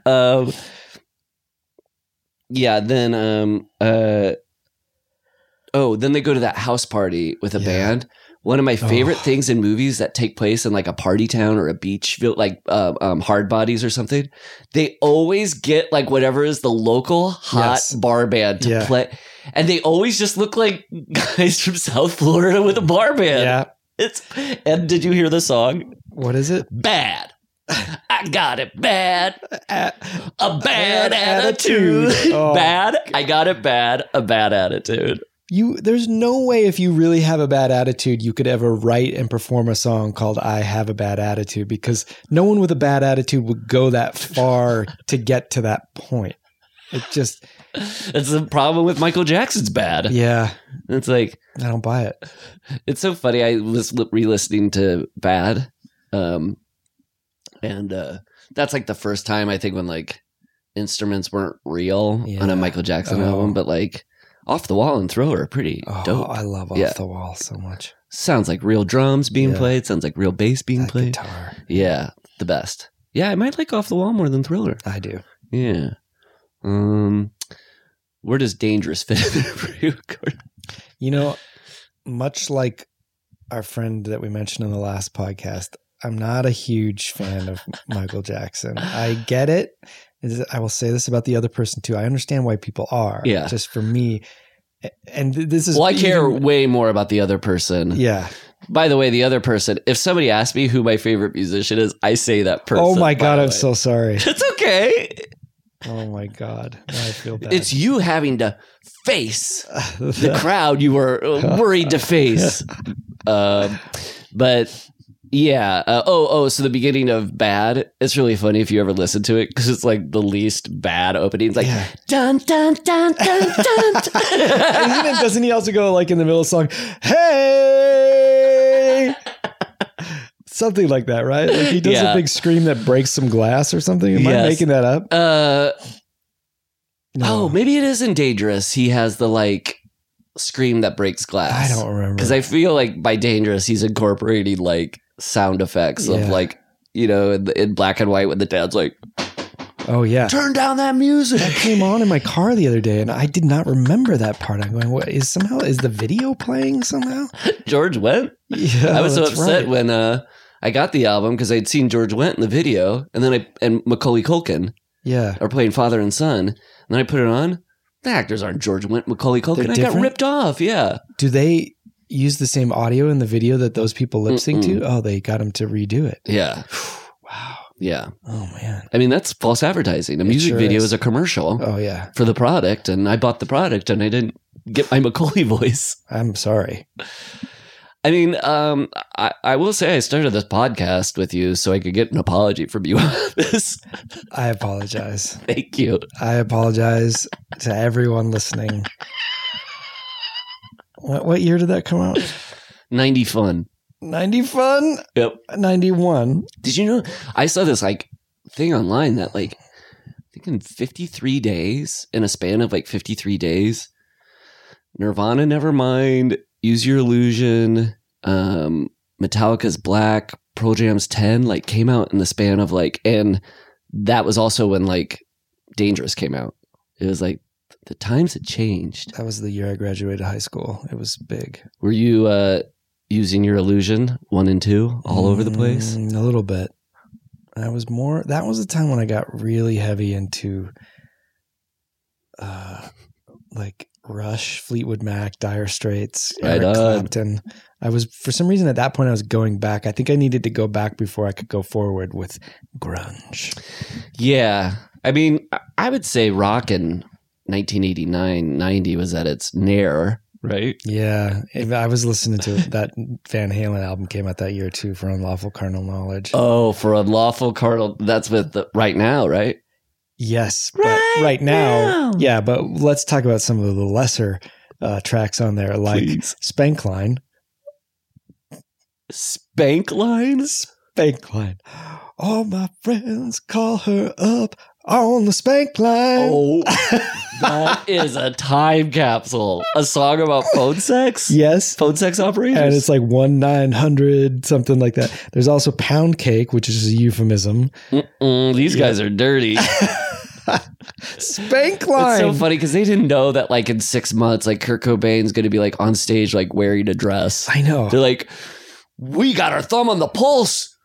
Spankline. And it's like, oh, no. We've moved on from this.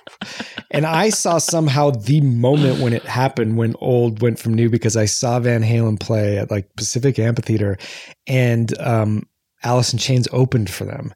And it was so clearly like record labels had matched those two, because I think Alice in Chains was shit talking Van Halen on stage on their set.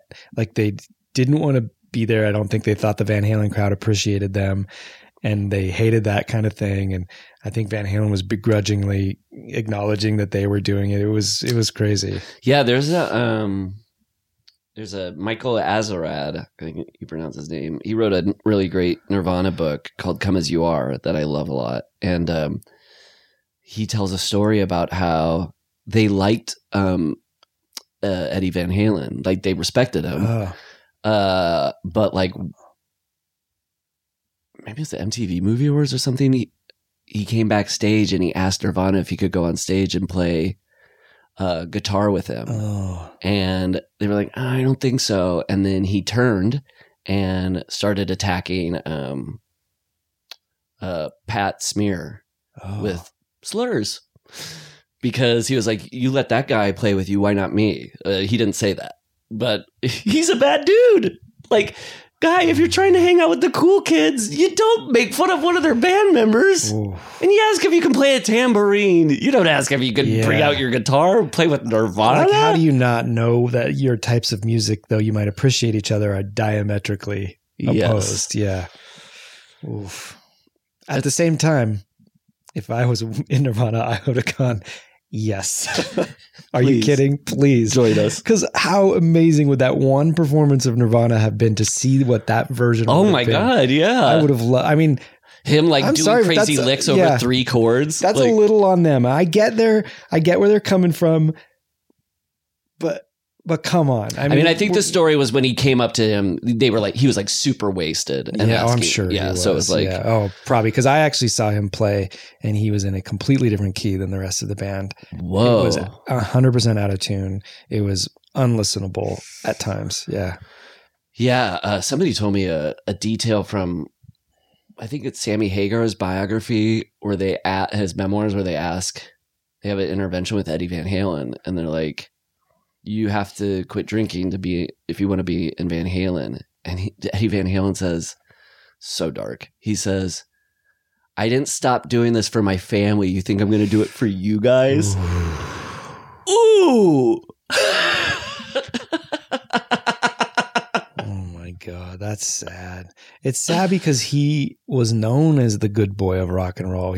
Every video he's in, he's smiling. Like he just never had any of that air of toughness. Angst. Yeah, like he never fronted or was trying to seem cool. Mm-hmm. He just was like a friendly, nice guy. And I probably at his core, he probably was, but alcohol was obviously a real problem for him. Man, that's too bad. Well, it's funny because David Lee Roth has a great smile too. Those guys must have been really... I'm trying to think of any band in the 80s where the grunge thing might have been... I mean, they were still... I can't stop loving you. I mean, they were still coming out with hits. Yeah. But to go from like, hey, people love our smiles. What? We can't smile anymore? Yeah. And that time I saw Van Halen and Eddie was out of tune, Dave was working it. Like he was trying so hard to keep that show afloat. He was, I mean, that's probably no surprise. That guy's full of energy, but... Energy. It's the first time he had where a big line of energy before the show. Yeah, he did. I noticed, I looked at his nostrils and I think he had some energy on his nostrils still. It's not cocaine if the brand of the cocaine is just called energy. I'm eating energy. I'm not even snorting it. I'm just spoon feeding granules of energy cocaine. Yeah, I have an energy nail. You can't see that? I scoop up energy with my nail. So then I noticed a lift from Jaws 3 when the scene of the couple, they're making love on the beach and then their friends come along and interrupt them with a bullhorn. That's straight out of Jaws 3. Okay, yeah. The Brody brothers do that to each other.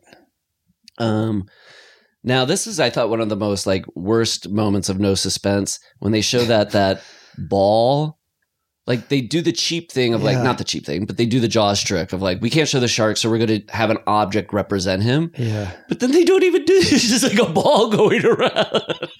And then there's no footage of a shark with holding the ball thing. No. Like, so you know that they're connected. It's crazy. It's, oh God.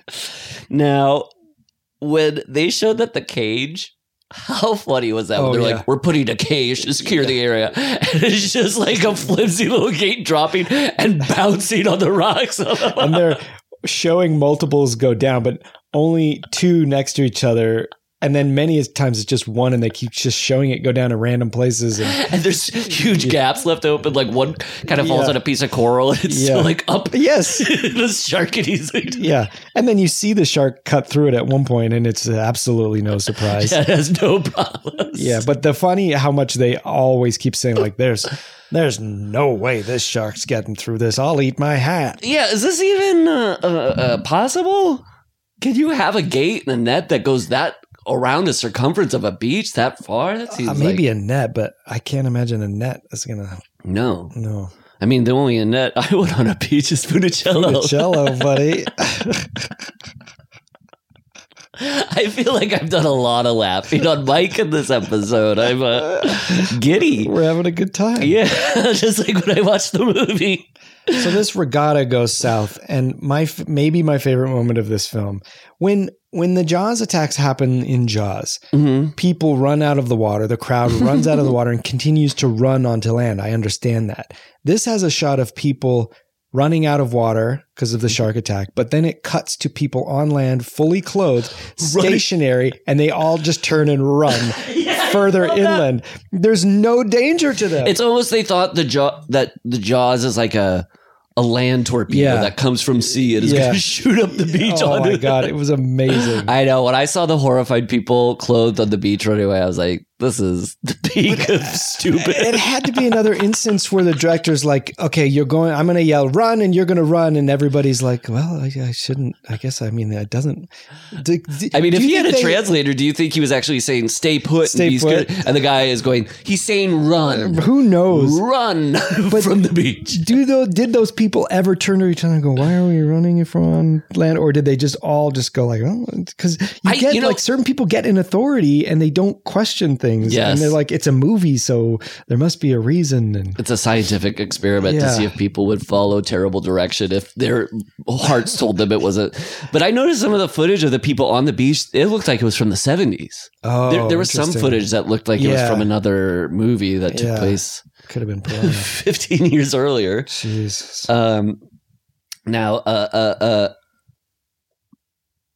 Before just one last thing before the start of the regatta, two things. I love that. Now this movie is filled with just wall-to-wall ripoffs, right? Yeah. So you got to cherish the moments when they come up with something completely original. As far as we know. Yeah. Yeah. Like the family that's like, hey, we heard a shark was here. Where's the shark? And the guy's like, sorry, no shark. He's like, you promised us a shark. I thought that was pretty funny. Yeah, that was good. They were like Australian or something? I don't know what was going on. Then the other, so I liked, there was a point where it's when the mayor's like, or the mayor equivalent is like, we caught the shark, so let's let the media know. Yeah. And he goes, call CBS and the news networks.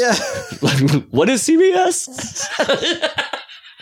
Maybe they'll do a movie of the week. Don't call ABC because it's Thursday night on Cruel Jaws.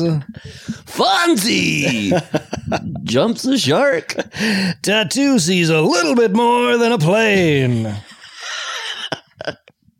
The other really choice stupid thing was sorry buddy, when they are full on ripping off that shot of the two faces when Hooper and Brody are like, I don't think they caught the right shark. Yeah. And then the mayor's in the background and he kind of comes in and he starts eavesdropping on him. He's like, what are you saying? They totally just do that. But with more people like behind listening. And there's a part where the guy goes, there's a shark on the beach. We got to close the beach. And the guy goes, You've seen too many movies. It's like, yeah, Yes. Jaws. No, you've seen too many movies. Bruno Mattei or whoever made this. So that, when they're the regatta, did you notice the Confederate flag on the boat? Sure did. 93. Yep. 95. 95. 95. Florida.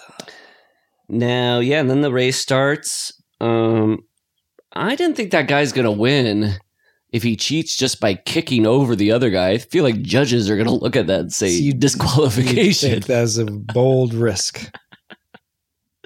Oh, the other thing that I liked about the panicked extras, and is a lot of them are smiling. They're like having a good time running out of the water and stuff. They think it's fun and funny. I didn't notice that. That's great. I liked when they said, sharks are really bad. The girl goes, sharks are really bad. And then her dad, Hulk Hogan, looks over at the bad guy and he goes, there are worse kinds of animals. Oh, yeah. The mayor. Ooh. This movie isn't so bad it can't get in a little commentary on the human condition. So then they do a weird thing. It's like if at the end of Jaws, there was one boat with Hooper and Brody and Quint, and then there's another boat of like their rich mirrors or something.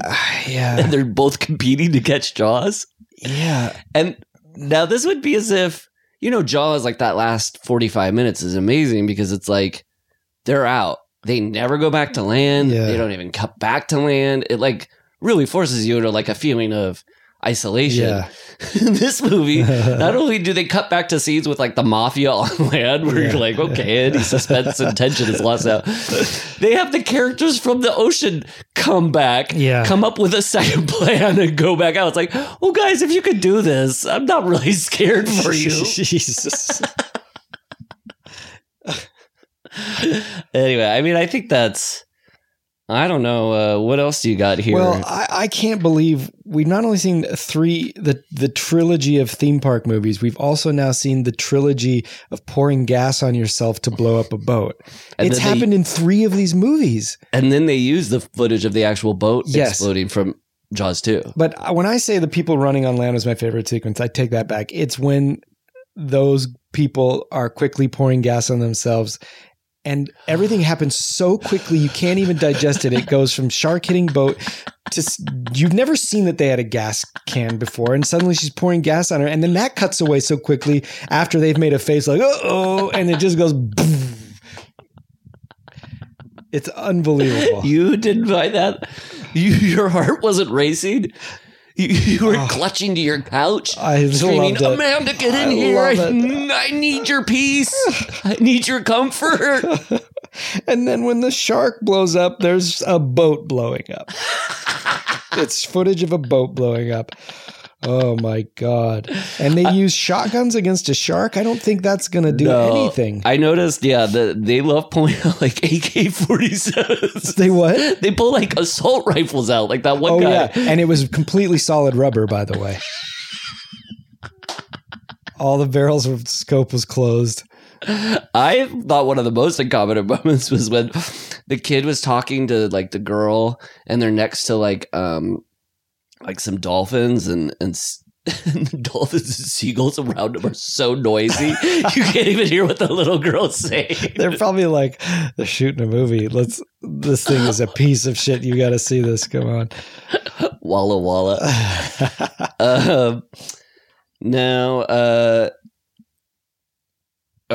I also liked it when that sheriff in the helicopter wearing the shirt and tie just pulls out a mini cooler and pulls out a big hunk of meat. And what was he hoping to do? To lure the shark. But then they're going to pull him away. Because then I heard the helicopter guy go say, we're going to need a bigger helicopter. We're going to need a bigger boat reference. And I'm like, what helicopter would ever be able to pull a shark onto it? I don't know, but I think they're clearly matching footage again. Same thing with his wardrobe. There's shots with that meat down in the water, but it's probably coming from a boat, not a helicopter. Yes. I'm impressed that they even had a helicopter for this movie.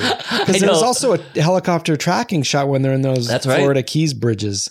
I mean, they do that really great thing when they show somebody in a helicopter, but they clearly aren't up in the air. It's Yeah. just like they just like pointed up with the sky behind them. Same with the guys on the windsurfing, because when they cut to the wide shots of them, they are bobbing up and down a matter of feet. And when they cut to them, they are still as can be, just on dry land, probably inland somewhere. Oh, but wasn't that so scary when one of the sharks bit the back of the surfboard? And he keeps going. He's fine. I noticed Hulk Hogan became a different person when he got on the boat. Did you notice? Like, I think the actor was drunk. Like, he was maybe. really loose. Yeah. And he was like, "You boys, you got your radar, your sonar, even a microwave to heat up your sandwich." It was like, he was like the hard, like, Maybe he was such he a was so softie. like nervous to act that he finally was like, I got to get drunk to do this. I thought, because sometimes it was on shots where they're on a boat and it's moving, Oh, but that would be count like, well, maybe he took Dramamine. oh, and he's just a little. I once walked into a dorm room and in my freshman year, and everybody was laying on the floor like weird, drugged up. And I was with somebody who were like, "What's going on?" They're like, "We took Dramamine." It's like, oh, like I guess you can take Dramamine, and if you're not on water, it messes you up. Really?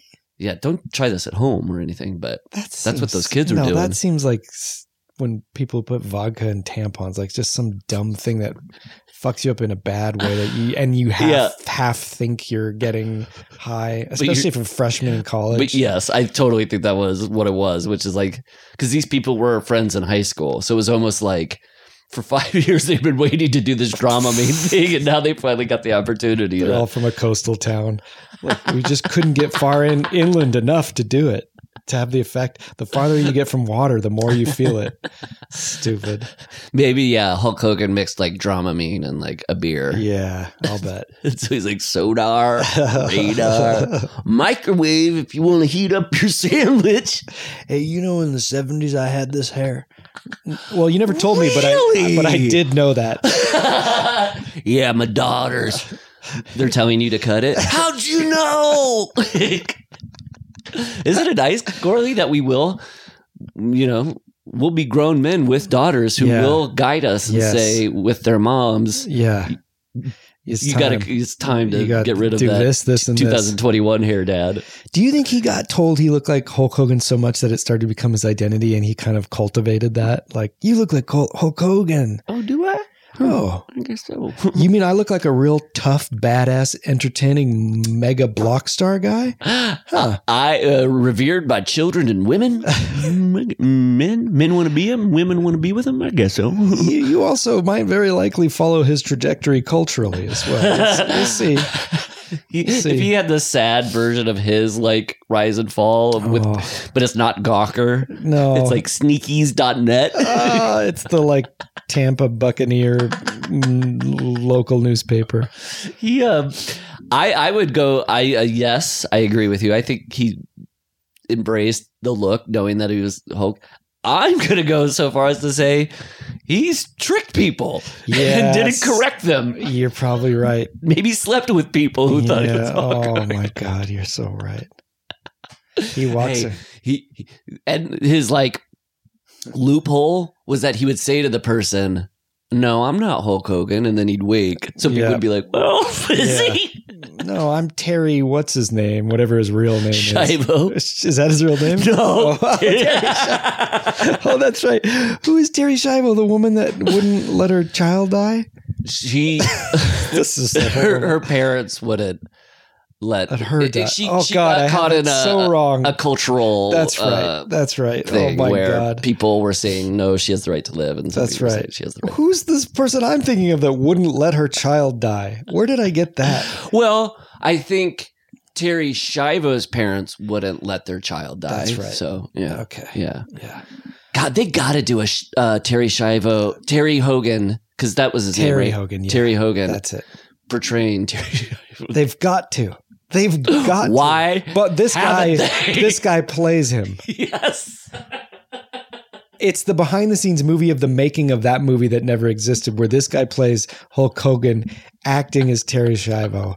This has to happen. Well, there's been some recent murmurs lately that Francis Ford Coppola has said, like, I'm going to. He's had a experimental movie he's wanted to make for 30 years, Really? and there's talk. He's like, I might use my wine money to self-finance my own kooky experimental movie that I want to make.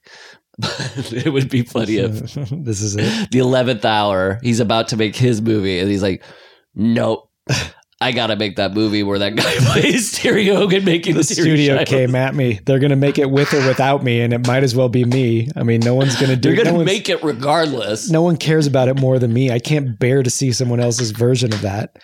They kept threatening to do more Brett Godfathers. Ratner's version of that story. That's mine. It's basically Godfather 4. Come on. Yeah, what is it? Godfather Coda. What's the part 3 called? Coda, the story of Michael Coda, the Michael Corleone, the death of Michael Corleone. Death of Mike. Yeah. Yeah. And I know you already like Godfather 3. I do. Did you see it? Did you like it more than the first I did version? watch it. Yeah, I guess so.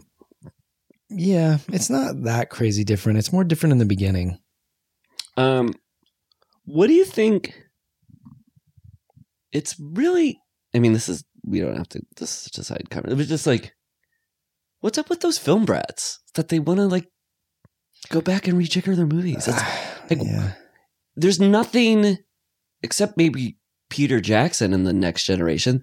No subsequent generation has this like compulsion. Or It seems before. Yeah. yeah, it seems like a weird, but the thing that's so baffling about it is they're going back to the movies that like made them. I know, the tried and true. Like, they couldn't be bigger hits. It's not even like going back to like rejigger the Cotton Club, which Yeah. he did do, but like you're like, oh, a failed project that he wants to go back Yeah. and fix. It's like Apocalypse Now and Star Wars. So Lucas, Spielberg, Coppola, De Palma hasn't done it, has he? De Palma hasn't done it. I think he's been on record saying he's not for that. Yeah. And then the only other Scorsese. Scorsese, and he hasn't done it. He hasn't.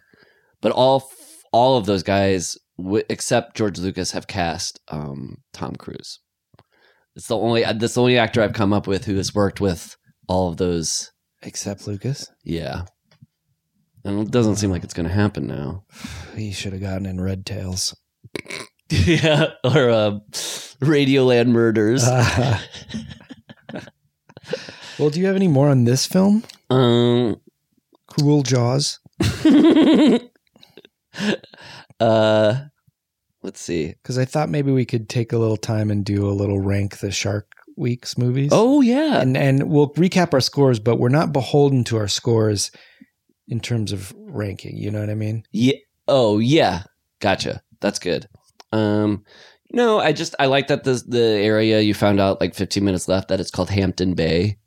But isn't that's a brand? That's a Home Depot brand of ceiling fans. Oh, so because he goes here in Hampton Bay, this isn't Chicago.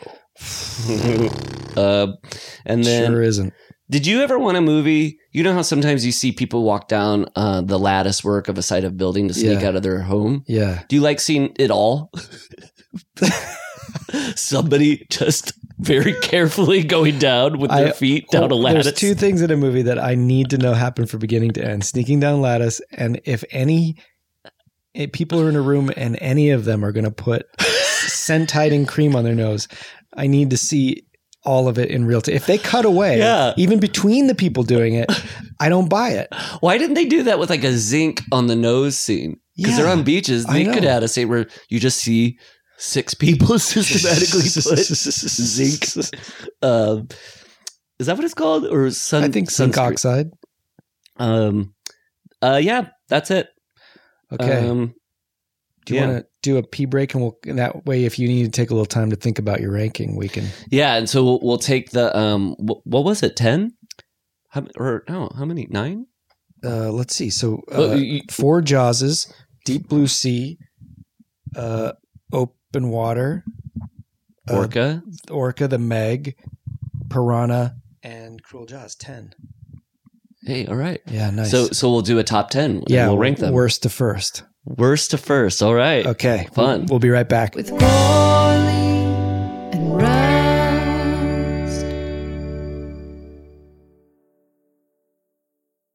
With Corley Well, that didn't take us long. No. It didn't. But I guess you reminded me that we should do best kill and rating for this film first. So yes. What do you like for best kill? My best kill was those two mobster henchman guy at the end when that one mobster guy started getting eaten, and then the other guy just started flipping out and screaming and firing gun. I thought that was pretty And you don't great. really see what happens to him, right? No. Mine is the girl and the pouring gas on herself and how quickly it explodes. That was great. Gas girl. And then what are you going to give this out of 13? I guess it's worth one last recap as we go into these rankings. Remember, these numerical rankings may not exactly match. And won't it be interesting when they don't? I know. I think mine won't entirely match. But okay, so Jaws was a 13 for us both. Jaws 2, a 9.5 from me, a 9 from Paul.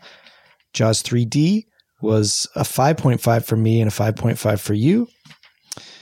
Jaws The Revenge was a 6 for you and a 7 for me. Deep Blue Sea was a 9 from me and a 10 from you. Open Water was a 6 for me and a 7.5 for you. Okay. The Meg was a 4.5 for us both. Orca was a 6 for me, a 5.5 for you. Piranha was a 6.5 for me and 8.5 for you.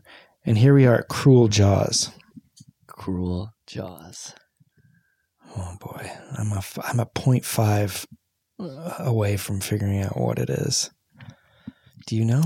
But it's not between 0 and 0.5. No. It's tough. You know, it's tough with a movie like this because I had the fun experience of watching it. Yeah. Even though I would have preferred to watch it with a buddy, like you said.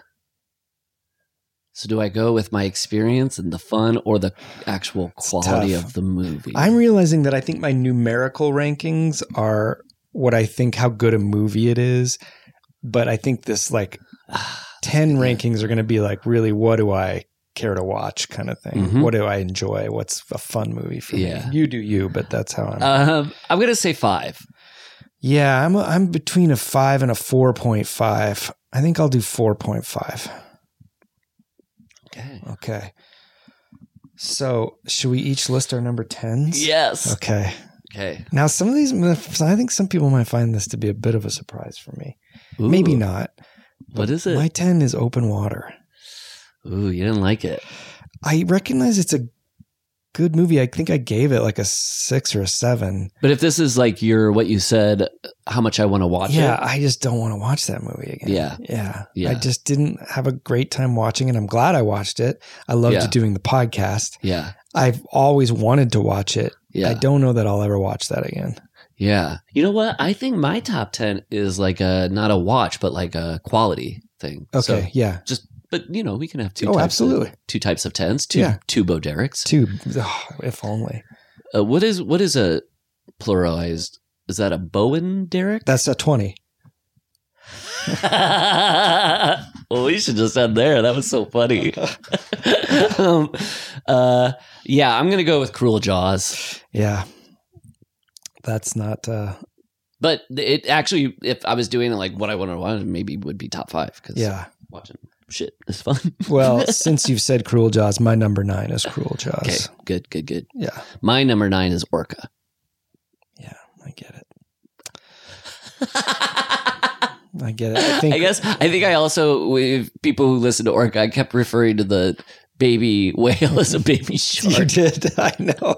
But I'm not into correcting people. I know, you're very sweet. Well, because also who cares? I mean, it basically is. I know sharks are fish and whales are mammals, but in this movie, it's a goddamn Jaws movie and we all know it. For fuck's sake. I'm sure people on set were doing it all the time on Orca. They were going like, hey, the sharks over here. They're like, yeah, whatever. Yeah. Who corrected you on that? Somebody on the Patreon. It's okay. Okay. It's okay. All right. That's what the Patreon's for. I'll go get them. I'll take care of this. No, but that's what we said. That's right. That's true.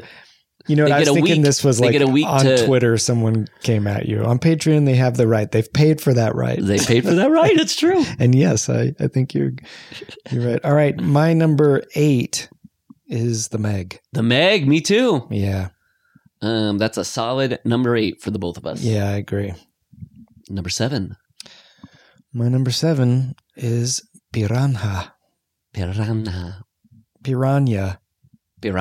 Yeah. Mine is Jaws 3D.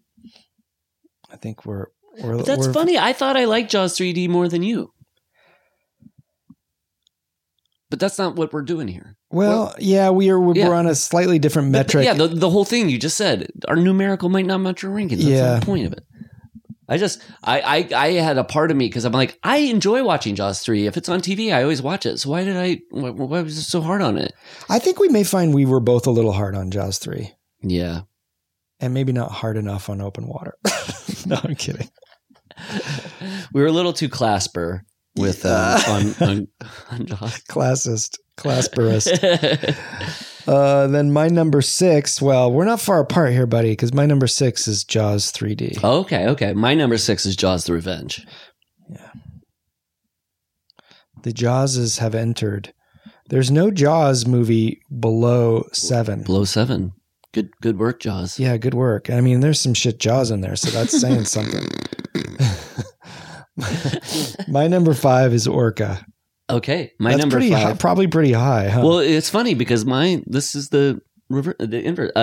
My number 5 is Open Water.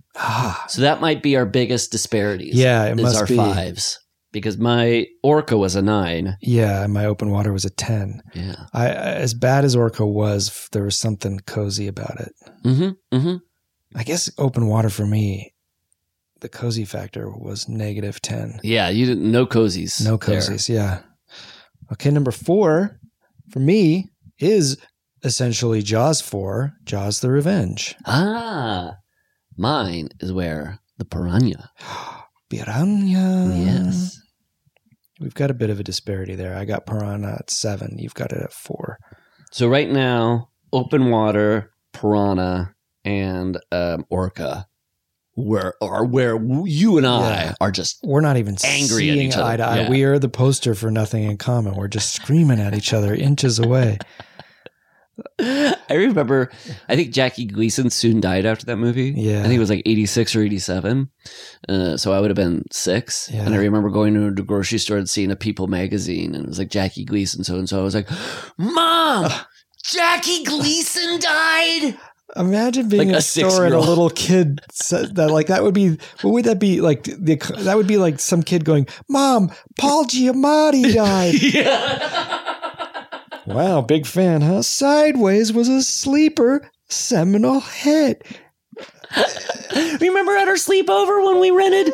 I know you weren't saying sleeper as in sleepover. I was just imagining a funny, like, a group of 10-year-old boys having a sleepover and all watching Sideways. Well, this means our 1 through 3 are the same movies, the same 3 movies. And maybe in the same order. I think it's possible. Mm-hmm. In fact, I would bet on it. It's going to be telling. This next one will tell us. And if I had a hunch, I'd say for most people watching these 10 movies, these would be the top 3. I agree. Right? I think 2 and 3 might change in some people's views, but for me, number 3 is Deep Blue Sea. Number 3 is Jaws 2. Oh, wow. I prefer Deep Blue Sea over Jaws 2. I'm so glad, though. That's cool. So, yeah, sorry. Number 2, Deep Blue Sea. For you. And number 2 for me is Jaws 2, which means... Claspers. Jaws. 1975, right? That's right. Okay. Yeah. Not the video game? No, or Shark Jaws. That's what you're talking about. Oh, no. I meant the Nintendo game that has an IMDb credit for some reason.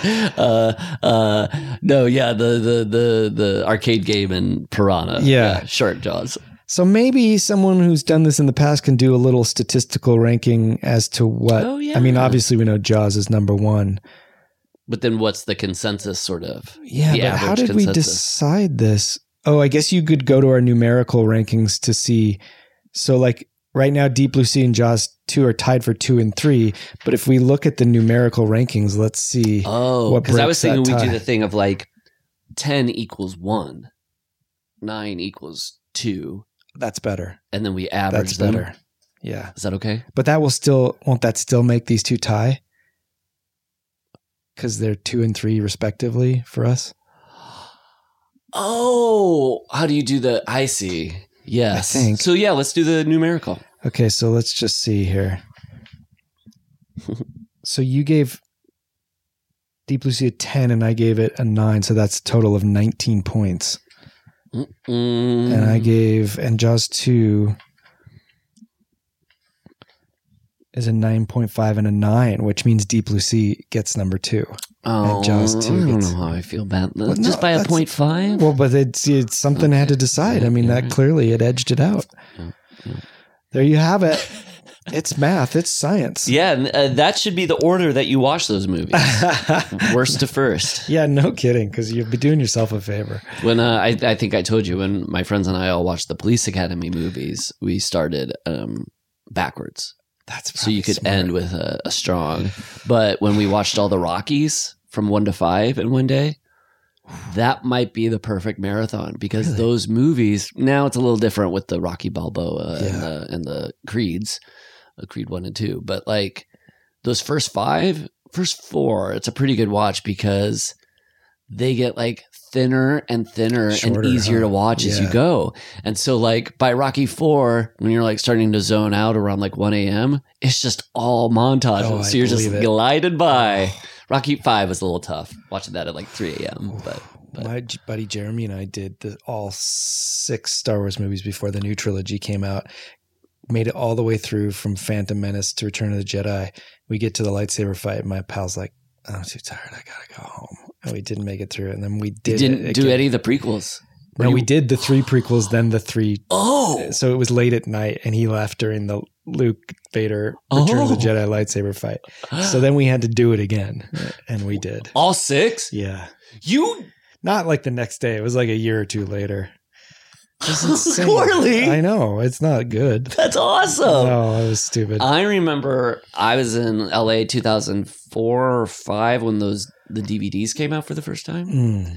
And we had a friend at LMU at Loyola Marymount, and we went over to her where she was living, and we watched the first 3. We watched the episodes 4, 5, and 6 one day. Nice. It's a really great memory. Yeah, that's good. Because it was a group of friends that I had and known for a while, but we had never watched Star Wars together. Watched yeah. Star Wars. Hey, we watched Return of the Jedi together. That's We know right, what we it's did. like. Yeah, that's a good time. Now, did you see what almost got second on the behind Return of the Living Dead? Yeah, For the Temple of Doom. Temple of Doom, nipping at the heels. Let's look at the rankings of these, because there were a lot of nominations at the time that I compiled this that had Thank you for doing that. Oh, Nice sure. work, by the way, Gorley. they either had 8, 9, or 10 votes. So I kind of put anything with 9 and above in at the time, Yeah. and I took out a couple things that we might be getting to. Scream being one of them. Scream had a lot of nominations, but I Yeah. think we may cover Scream sooner than later. Yeah. And what was the other one I took out for that reason? Oh, I forget. Another fave, Yeah. but that has a potential series. Oh, it was Halloween 2018, because I think we may just try to get to all those commentaries chronologically. Yes, exactly. Okay, so so this is the way it broke down so far as of 2:19 p.m. on September 9th. Is it closed? It's still open. Okay. So technically Return of the Living Dead could lose it to Temple of Doom, but it seems to be consistently 30 votes apart. So coming in last is The Phantasm with 135 votes. Then Hellraiser with Nobody was a phantasm of that. No one was either raising hell for Hellraiser at 197 votes. Also, no one was writing home to mom about Mr. Mom at 219 votes.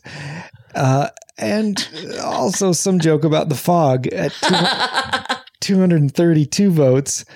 Then it's Big Trouble in Little China with 299, Temple of Doom with 363, Return of the Living Dead so far in the lead with 393, total of 1,838 votes.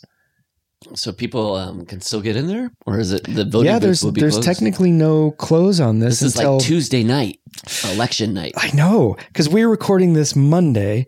This will go out. This goes out tomorrow on Patreon. This episode we're recording now, so you technically will have a couple days to still get in on this. We'll check it right before. I mean, if we're about to get set and Temple of Doom has won it, we'll do Temple of Doom. Yay. But if not, we'll do Return of the Living Dead. Would you say, well, Indy's kind of a zombie when he has to drink the bad blood. Yeah, and the heart being pulled out and the bugs. There's certainly horror elements in that movie. I just meant either way, we're watching a zombie movie. That's true. Yeah. Indy zombie. Indy zombie. Better than a Rob zombie. Gorley, can you believe we finished another run? It's our 6th season. Is that right? Or am I not counting the original 2? So we had Jason, Michael, Freddy, Alien, one-offs. Yeah. And then Shark Sharks. Weeks. So that was old 6, our 6th go-around. That's right. Yeah. Maybe what we'll do is we'll try to figure out soon what we're coming back with, and maybe we can drop that info in that bonus episode we've been talking about. That's good. Yeah, because I feel it's too bad that we don't have you'll see James Bond next. I know. A little breadcrumb or something. I know. But we can tell everybody we love them. That's true. We do love them. We love everybody. What were some of the things we were tossing around? So they're the options are Scream, holiday movies. A series of holiday movies. That could be fun. What was the Psycho movies? The Texas Chainsaws? Two Offs was one. Yep.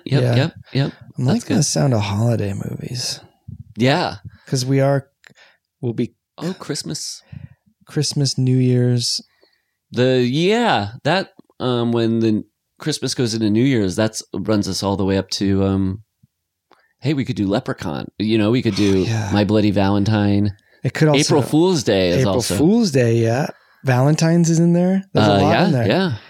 It could also be a justification for, not that we need it, but for covering the new Halloween Kills too, which is a Halloween. It is a holiday movie. That's right. That's good too. I like that. Yeah. Well, sound off if you got an opinion or a pair. All right. Sound off if you got a pair of opinions. We need 2 opinions only, please. Well, thank you guys for listening to another round. We're looking forward to getting back to some slasher stuff in some way or other. Yeah. We'll leave the splashers, go back to the slashers. Yeah, but we'll probably return to those splashers at some point. Oh, yeah. I mean, there's still some splashers out there that we've got to get to. Yeah. Shallows. Yep. All those meters down. All those meters down. Something about the Deep Star 6, I think, is a horror movie. I forget. Yeah. Yeah, it's a monster, I think. The movie? Monster. Movie is just a monster. It is, man. Well, it's fun as ever, my friend. Yes, always fun. Thank you so much, Gorley, for doing this with me. It's a blast. It's always a true blast. And we'll be back sometime this fall. Hopefully not too long, but we'll know a little bit more after the big event comes, and we'll be able to get our ducks in a row and start recording again. But as ever, we'll be active on Patreon and then back to the free feed as soon as we can. That's right. And literal ducks. In addition to kids, we line up ducks prior to doing every one. It is made this. It's the only difficult thing about this podcast. Yeah, they bite so much. That's the problem. You don't realize it. Bruises on my fingers from duck bites. Duck bites. Duck bites. Okay, so if we wanted to always end an episode saying duck bites. This podcast is brought to you by Duck Bites. I actually just signed up for Dubby. That's Duck Bites. It's like Quibi, quick bites, but okay. Okay, look, come on. You can do it, listener. You're almost there. You're literally seconds away. Don't give up now. You did it. We're so proud of you. You did it. We'll see you next time. Bye-bye. For more Gorley and Rust content, head over to patreon.com/withgorleyandrust to get episodes ad-free and a whole week early. Plus, monthly mailbag episodes and feature-length watch-along film commentaries of your favorite horror classics. That's patreon.com/withgorleyandrust. Email us at withgorleyandrust@gmail.com, and your questions might be featured on a future mailbag episode. With Gorley and Rust theme song by me, Matt Gorley, and performed by Townland. You can find us on Instagram as Townland Band, as well as Paul's fantastic band at Don't Stop or We'll Die. And why not rate and review with Corley and Rust on Apple Podcasts? It'll help us grow the show and keep us trucking through the Jasons and the Michaels, the Leatherfaces and the Chuckies, the Aliens and the Candymans.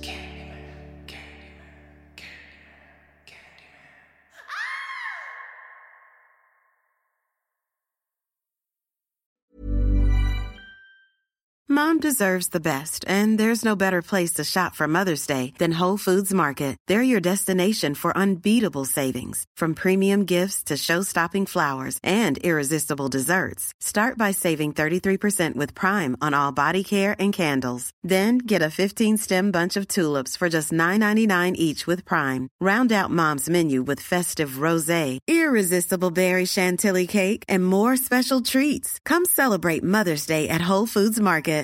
Imagine the softest sheets you've ever felt. Now imagine them getting even softer over time. That's what you'll feel with Boll & Branch's organic cotton sheets. In a recent customer survey, 96% replied that Boll & Branch sheets get softer with every wash. Start getting your best night's sleep in these sheets that get softer and softer for years to come. Try their sheets with a 30-night guarantee. Plus, get 15% off your first order at bollandbranch.com. Code BUTTERY. Exclusions apply. See site for details.